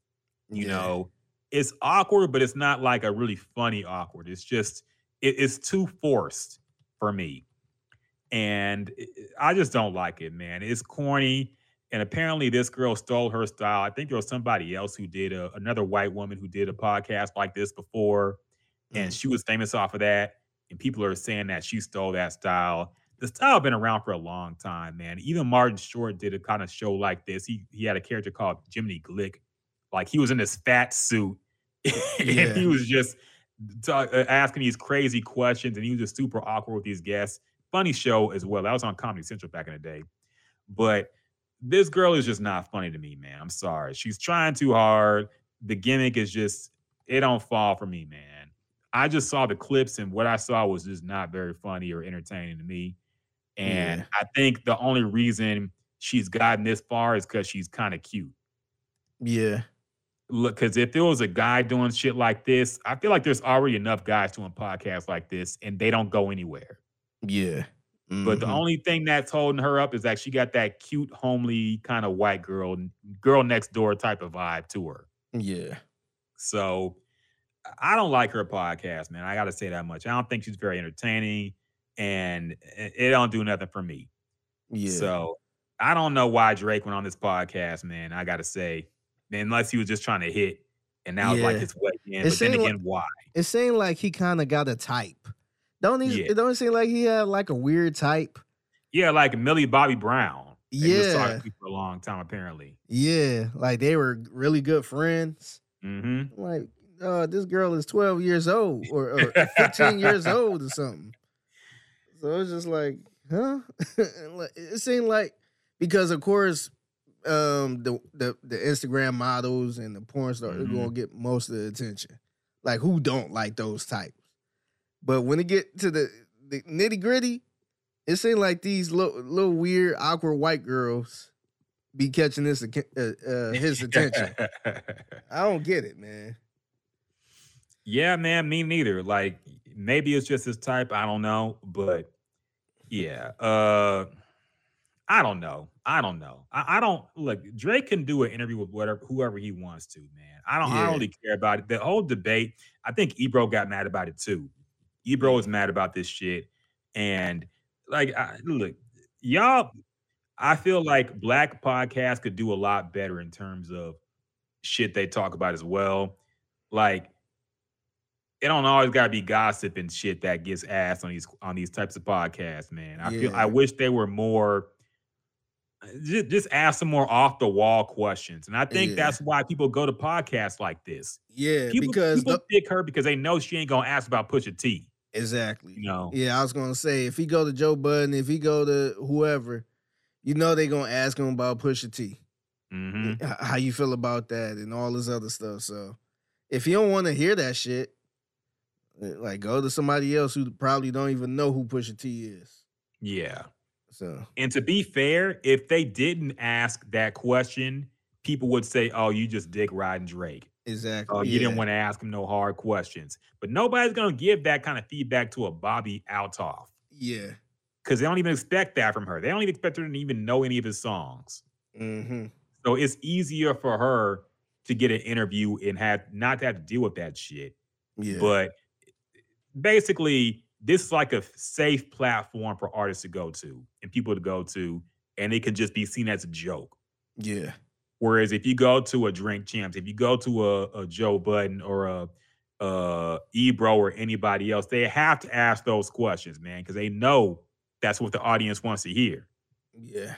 Mm-hmm. So I don't know. It's rough, man. It's rough on both sides. It's kind of cowardly for the artists, I guess. But I mean, when you as big as Drake, you ain't got to do interviews anyway. I was about to say, whatever. Yeah, I'm surprised he just ain't going to Oprah and Gayle for interviews, because some artists get to a point where they don't even step inside of a podcast studio or a radio station. They calling Gayle to come out to my mansion and interview me for Good Morning America or some shit. So I feel like Drake could be at that point where he don't have to do that. He don't have to step at the Breakfast Club or nothing like that. Yeah. So he can do whatever he want. I wouldn't waste my time trying to be so upset about that. Yeah, and at least he's done it. Like, he's done it for Braun. He did it for Rap Radar and Elliott Wilson. When's the last time we heard from Kendrick? Yeah. When's the last time we heard from J. Cole? Like, why don't we get on other people for not doing interviews with black platforms, man, or not being heard from for years at a time? But we can at least Drake has done it before. Yeah. Does he owe every black platform interview a year off of general principle? Mm-hmm. I don't know, man. Yeah. Now I would respect it a lot if more people like that, like how he gave her the platform to, hop on her shit. I would respect it a lot if Drake said, "Hey, I'm just using Gems and Juice as an example, but if it was like a smaller podcast that, got an okay following, but not the biggest, and say, hey, let me hop on with these guys and, let me turn them up a little bit. And it's a black podcast. So let me I would respect if more artists do stuff like that instead of going to like her. Yeah. You know what I mean? She'd be just fine. She was just fine. But if I could go to somebody else, if I could, go to shout out to Donnie Houston. If somebody can be like, hey, let me just hop on this podcast and just turn it up one time, or let me just find a little local podcast and hop on and help them out instead of just helping some random TikToker who just started a podcast with a big following already. Yeah. I have a little more respect for that. Me too. And even if he didn't want to do like a hip hop podcast, maybe he did like, if there's some young streamer who streams like Call of Duty or Madden and is starting to get a big following and he's black, like, why couldn't Drake have, like, it would be cool to see him like jump on somebody like that. Yeah. Like, as opposed to he did a collab, like a Fortnite thing with a Ninja, who was like the biggest streamer ever. And he's also like a white guy. It would be nice to have him like show love to the community, man. I don't know. I'm not saying he's obligated to. Yeah. It would be nice to see him like build up some young black creators. Yeah. Man. I think he'll get a lot of credit. I think a lot of people will rock with that. Yeah. Because right now, I mean, we talking about it, but a lot of people don't care. The average person don't care. This is like media talk. An average person ain't sitting there mad because he ain't do an interview with Elliott Wilson. But if let's say Drake decided to do something with us out the blue, let's say I slid in his DM and said, hey, hop on this podcast, and he hop on, people gonna be like, oh shit, that's dope for Drake to do something like that. And that's gonna help us out. So, you got Drake helping some poor old black guys out by hopping on their platform, and now we turned up. So, that could be a good thing. It's just no benefit to me hopping on this girl's podcast unless he really wanted to talk to her. Yeah. But hopping on her shit that, she ain't even down with the calls. Now it's looking like she about to ride this wave and interview every rapper she can. And it's just like, damn. Like, why? Yeah, I get you. So that's a little frustrating. It's frustrating on that end. Now, hypothetically, what would you do if Drake actually said yes to an interview with us? I would be extremely nervous. I'm not gonna lie, man. I would consider wiping everything we've ever done and just starting new. You know what I would do? To be honest, I would tell him like, "Hey, I would be honest with her. I would probably sauce it up a little bit, but I would be like, hey, I ain't gonna lie. We are big fans of Pusha T, man. Like I gotta be upfront with you. No, like you we cannot gotta say we that. gotta be You honest. cannot- We gotta be honest to the people. Because Look, I feel like it's gonna look bad on us if we don't even mention anything like that. If we just like D-riding, and then people going, the internet they're gonna pull up all of our breakdown of Pusha T and how he slaughtered Drake and all this other stuff. And I felt like that might be worse. At least people could be like, damn, at least they was up front with him. No. Well, if we're gonna ask that question, we can't give him any kind of head start, man. Because what if he says no? Fuck it. Okay. No, well, what we have to do I wouldn't is start. be like, Don't start the interview off like that. we might have to fucking lie. Okay. We might be like, look, we're a gaming and anime podcast. We just kind of chill and have fun. We're all about the vibes, and we talk music sometimes. And we just want to get your thoughts on, the state of the world today and whatever you're going through. Yeah, or the best. Hey, what about you dissing Pharrell and Pusha T last week, huh? What about that? Yeah, I think the best thing to do is just, I guess, just get on and just talk about whatever. Just try to keep it normal as possible, and at the very end, be like, all right, we addressed everything. We gotta address the elephant in the room now. Yeah, and if he walks out, then that's content too, man. That's the thing. You got to take that risk. Yeah, like I wouldn't even bring up that situation to the very end. And be like, all right, do you feel like you actually lost the battle to Pusha T? And then just try to get something out of that. But like, fuck y'all niggas. And just hangs up. We can actually have a good conversation without bringing stuff like that up, though. So, sidebar, did you see that interview with ESTG? Oh, I heard about it. I heard about it. Where this dude, I guess his name is Kev. I guess he has he's on the Barstool Podcast Network. And he's been having like interviews with a bunch of rappers lately. I don't know if that's his whole platform. I haven't seen the podcast. I don't know what he talks about usually, but he gets a bunch of rappers on, and he had ESTG, and ESTG just did not want to talk about anything, man. He walked out mid-interview. Yeah, because they tried to say he walked out because he asked him about his football career or something, playing football in high school or something. And he got mad. And then I guess ESTG tried to explain that wasn't the reason why. He was asking other stuff too. And I guess he said, I don't know. It was weird. This one of the reasons why I watch what rappers I bring on here.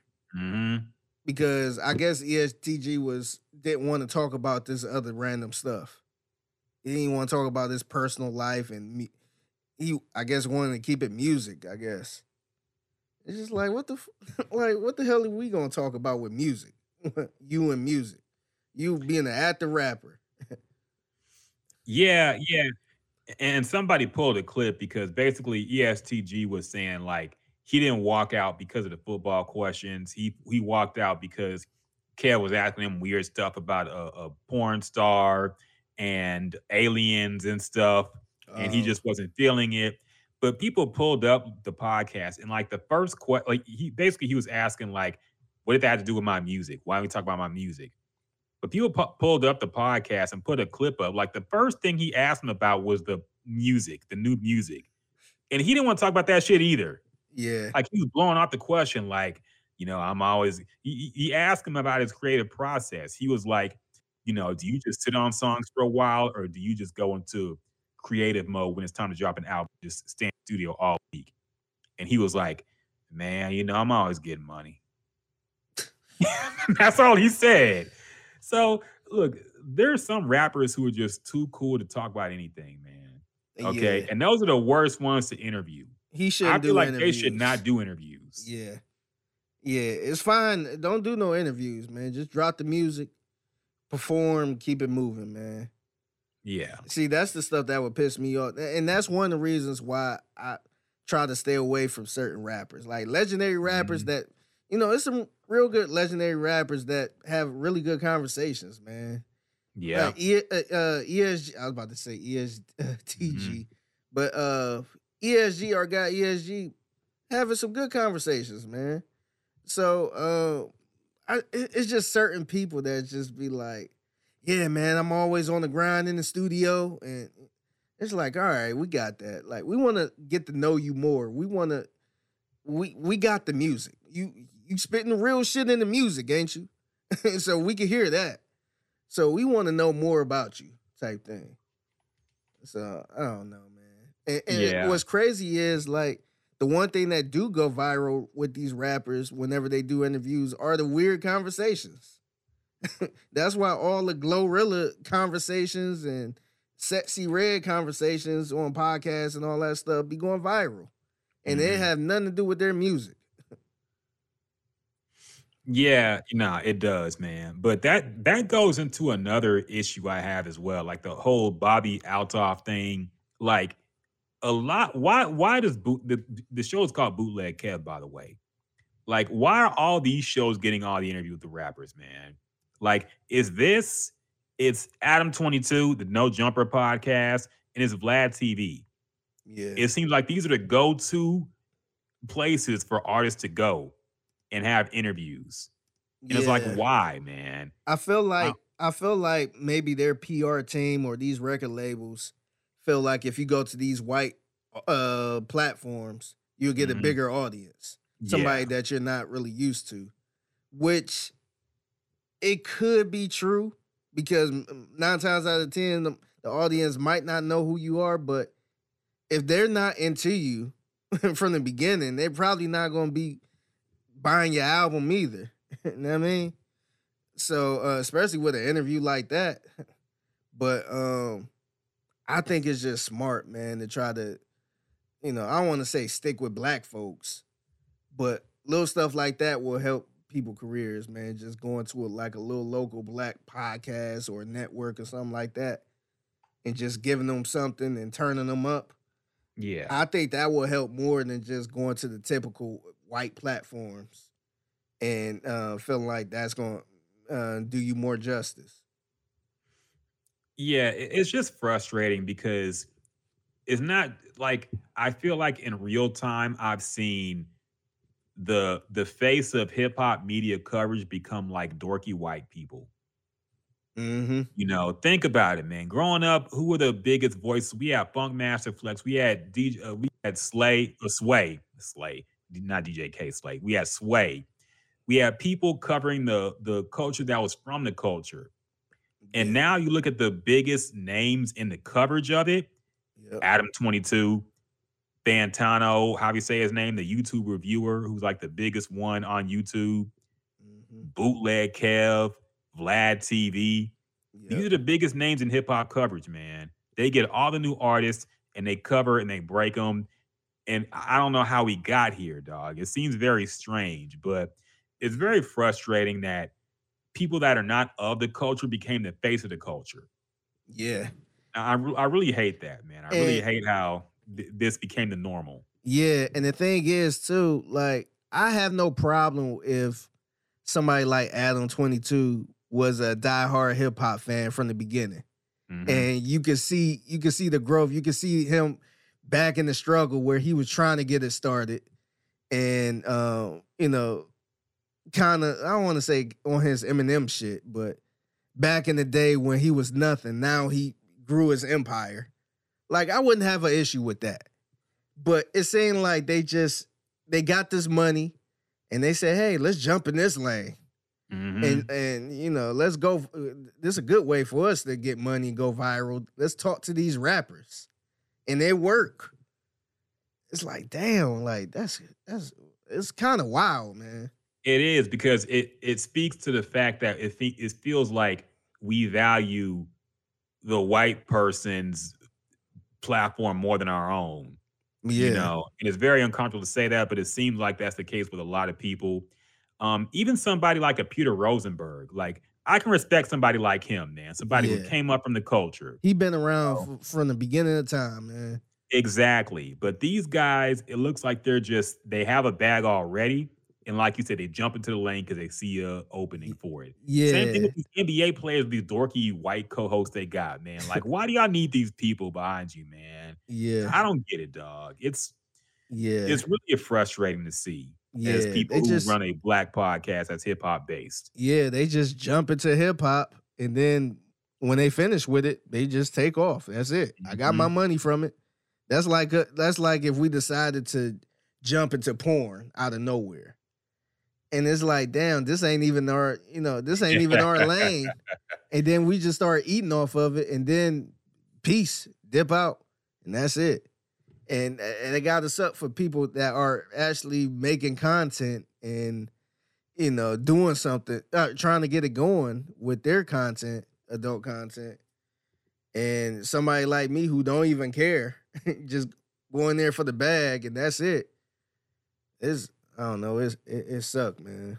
It's really funny. Adam 22 got in that bag too, because he married a porn star. Yeah, and he was fucking girls. He became a porn star himself by marrying a porn star. Yep. And now he lets his wife fuck other men. Yeah. And a black dude came through and crushed it. Apparently, allegedly, I didn't watch the video. Yeah. But yeah. So now like they're in the porn bag too. Yeah. So. Yeah, it's shameless, man. I really hate to see how because I saw this shift happen in real time. I think it started with the blog era. Yeah, because a lot of the blogs, we didn't know it at the time, but they were ran by white people. Mm-hmm. White people that didn't really care.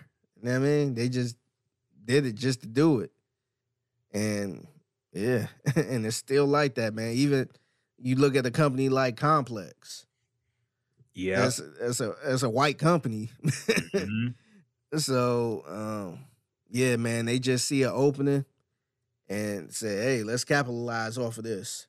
That's where the money is. Let's just put and some of them try to get a little smart and put a black face right there to make you think like it's a black owned spot, but they really just the interviewer or just the face of it, but.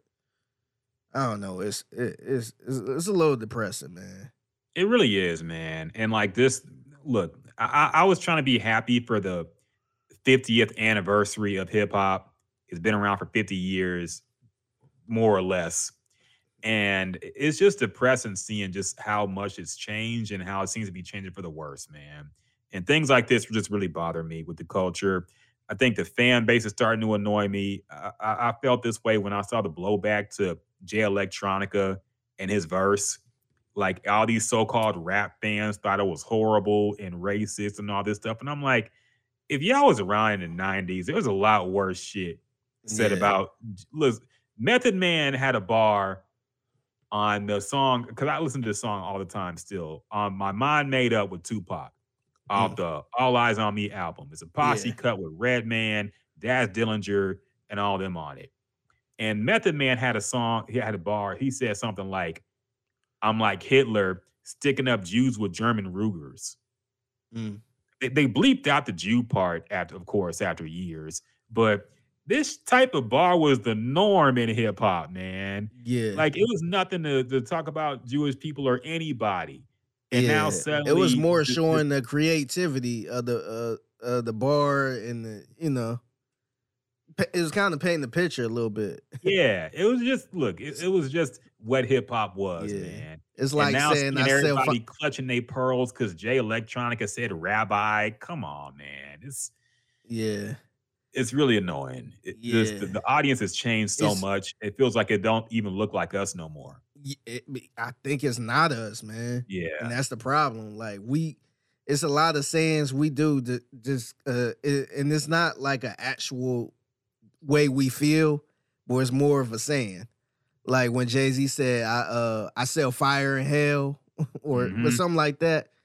He's not actually sitting there thinking like, yeah, I can sell fire. It's more of a, I'm so bad I can sell fire in hell, or I'm so good I can sell water to a well, or something like that. It's more of a like how creative the bar is, and people take everything literally, and it's not that. No, 100%, man. And when I see somebody like a Fontano like have an opinion on rap and it's like taken seriously, Like, look at this guy, man. Yeah. Just I've never watched one of his videos because the thumbnails be taking me out of it, man.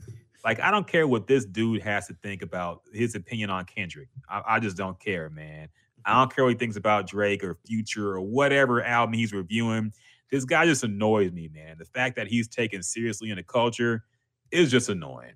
Yeah. But like I don't think this is our culture anymore, man. I'm starting to see it. Like, I feel like this is just run by other people now. Yeah. But it is what it is. Anyway, now that I'm all depressed, we can almost wrap this up, I think. What else do we have, man? Anything else happen this week? We have we never talked about the damn John. We mentioned on the last podcast we would talk about the Johnny Manziel Netflix documentary. We never did. Yeah. Because we just got sidebarred and talked about other shit. So let's talk about that right now, man. There was a I forget what the series is called. It's something. But it's a sports documentary series. They did the Malice in the Palace thing as well, which was very good. And they have a new episode out about Johnny Football, Johnny Manziel. Now the documentary, of course, breaks down his rise and fall, going up from Texas A&M to the Browns and just how he struggled. And it's called kind of Untold. from his perspective. It's called Untold. That's right. Yeah, Untold. on Netflix. Really good series, man. Netflix low-key has some really good documentaries, dog. I think they have the best documentaries out of all the streaming services, man. Yeah. They probably have the worst original movies, but I think they have some really good documentaries, man. Some really, really well done original pieces. Yeah. And so yeah, this one, man, let's talk about. It's been a week. I almost forgot all the things I want to talk about it, but fuck it. Now, Figgy, I know you're close to this because he was a quarterback for your team for a very short amount of time. Like a year. Very short amount of time. But at one point, people thought he was a future man. At one point, he was friends with LeBron and Drake and everybody. And everybody thought he was going to blow up the league and do very well for the most part. And of course, he flamed out very quickly and had addiction issues and all types of stuff happened to him. So, Figgy, what was your reaction? How did you think about, what were your thoughts about this documentary, man? Did you like it? Yeah, I actually liked it. I do think this doc was heavy pro Johnny Manziel. This was from his side. Yeah. So I ain't really take that as the gospel. I know way more happened than that. But I took this doc as him telling his story on how he felt and what he experienced. But I thought it was pretty good, man. I kind of wanted more. I know I wasn't gonna get more from this doc, but I would like to see another doc, from another point of view. Maybe a GM or somebody that used to work for the Browns or something like that, to what they say in their part, because it wasn't really anything from the Browns' point of view in this. So, but that's the main part I kind of wanted to see. But as far as the doc go, man, I thought the doc was pretty interesting, man. It was I had a lot of questions at the end because I always thought Johnny Manziel really came from like oil money. I think you heard Skip Bayless say his family rich. It came from oil money. Like a lot of people said that. So that's why I thought he was acting the way he act, because he didn't care. He was rich anyway. But in the doc, it made it seem like that wasn't true at all. And even if his family had some type of wealth, I heard somebody say his grandfather owned this or owned that, but he came across like he wasn't rich at all. And him and his buddy came up with a plan to make it like his family was, so they wouldn't, the kind of like to clean the money up a little bit, to make it like he's not getting it off of his NIL or whatever. So I thought that part was very interesting. And my big takeaway was, I see why the Browns are the Browns, man. Dog, they clearly, this dude did not care about playing football. he ain't give a crap about all this traditional read display and all this other stuff. He was just going out there having fun. He was focused on partying. And they traded up and drafted this dude, man, in the first round. After every single team probably passed, every team that needed a quarterback passed up on him, including the Browns, who passed up on him probably like, I think once or twice or something like that. Dog, it was low-key embarrassing, man. When they said this dude, I guess at his pro day or whatever it was, this dude was sitting there throwing passes to his agent and to some random people. And they came away with that saying, hey, let's trade, eventually let's trade up for him. The Browns got to be the laughing stock of the league, man. Like, I see why the Browns were that awful. And that was really embarrassing, man. But it was crazy to see how even when he did get drafted, he just didn't want to play football like that, man. He wasn't really pressed to play. And it kind of made me think what type of people these NFL teams be hiring, man. Because honestly, if I was on that team, I would not be sitting there looking at him throw to his agent and say, yeah, you know what? That's the guy we need. I just don't see it, man. Plus with everything in his past, too. Everything in his past. He knew he was partying hard. Yeah, he was a drunk. He was on drugs and all that stuff. I just don't get it, man. It was kind of, I enjoyed it, but as a Cleveland fan, it was rough to see, man. To be fair, they might have seen it as more of a marketing opportunity, and they just hoped he would get better. Because he was very popular coming out of college, man. Let's be real. I'm sure he sold a lot of jerseys when he first got there. Maybe they just thought that they could make money off him, and hopefully he turns out to be okay and fixes himself. That was the first round pick, though, man. They traded up in the first round to get him, man. The fact that Jerry Jones skipped on him should tell you everything, man. Yes. That should tell you everything. That Jerry Jones wouldn't take him, a Texas boy who you think would love somebody like Johnny Manziel. Yeah. Didn't take him. He said, we go with Zach Martin. Yep. By the way, who's still on the damn team. He's still playing, just got a contract extension. Yep.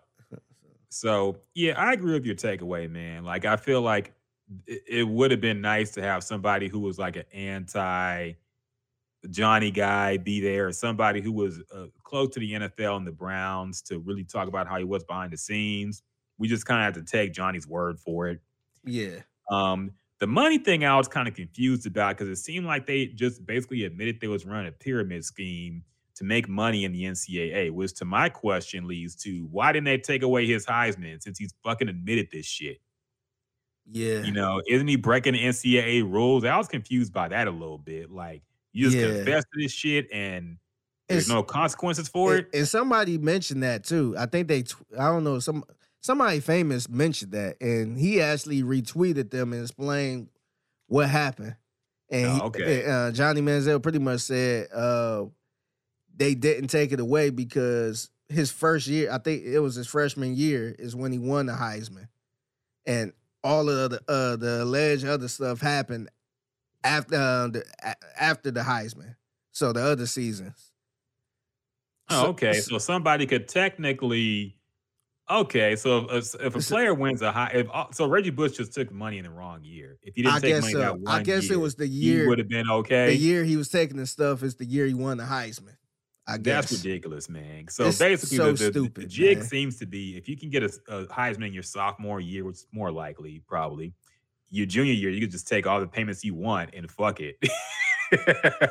That's what he made it seem like. He made it seem like all the stuff he was doing where he was getting all the money and all that stuff was after the Heisman. It wasn't during or before. So it's so stupid, man. They need to get Reggie Bush that Heisman, man. No, it 100%, don't make any sense. That feels goofy. Yeah. Now it's legal. You can just take money in college, so it's whatever. It's so stupid, man. It really is. The documentary was good, man. In general, I think it was kind of ambiguous as to whether Johnny is better or worse right now. I don't know what he is. Because then he take a drink afterwards, like at he's the still end. drinking. Yeah.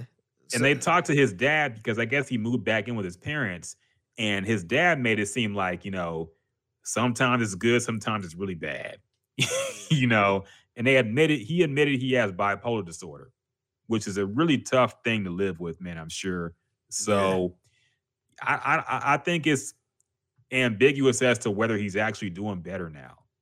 He didn't really mention they tried to make it end on a positive note, but I don't know, man. I don't know. I ain't feel good after the ending. Yeah. Like, okay, he in a better place. Yeah.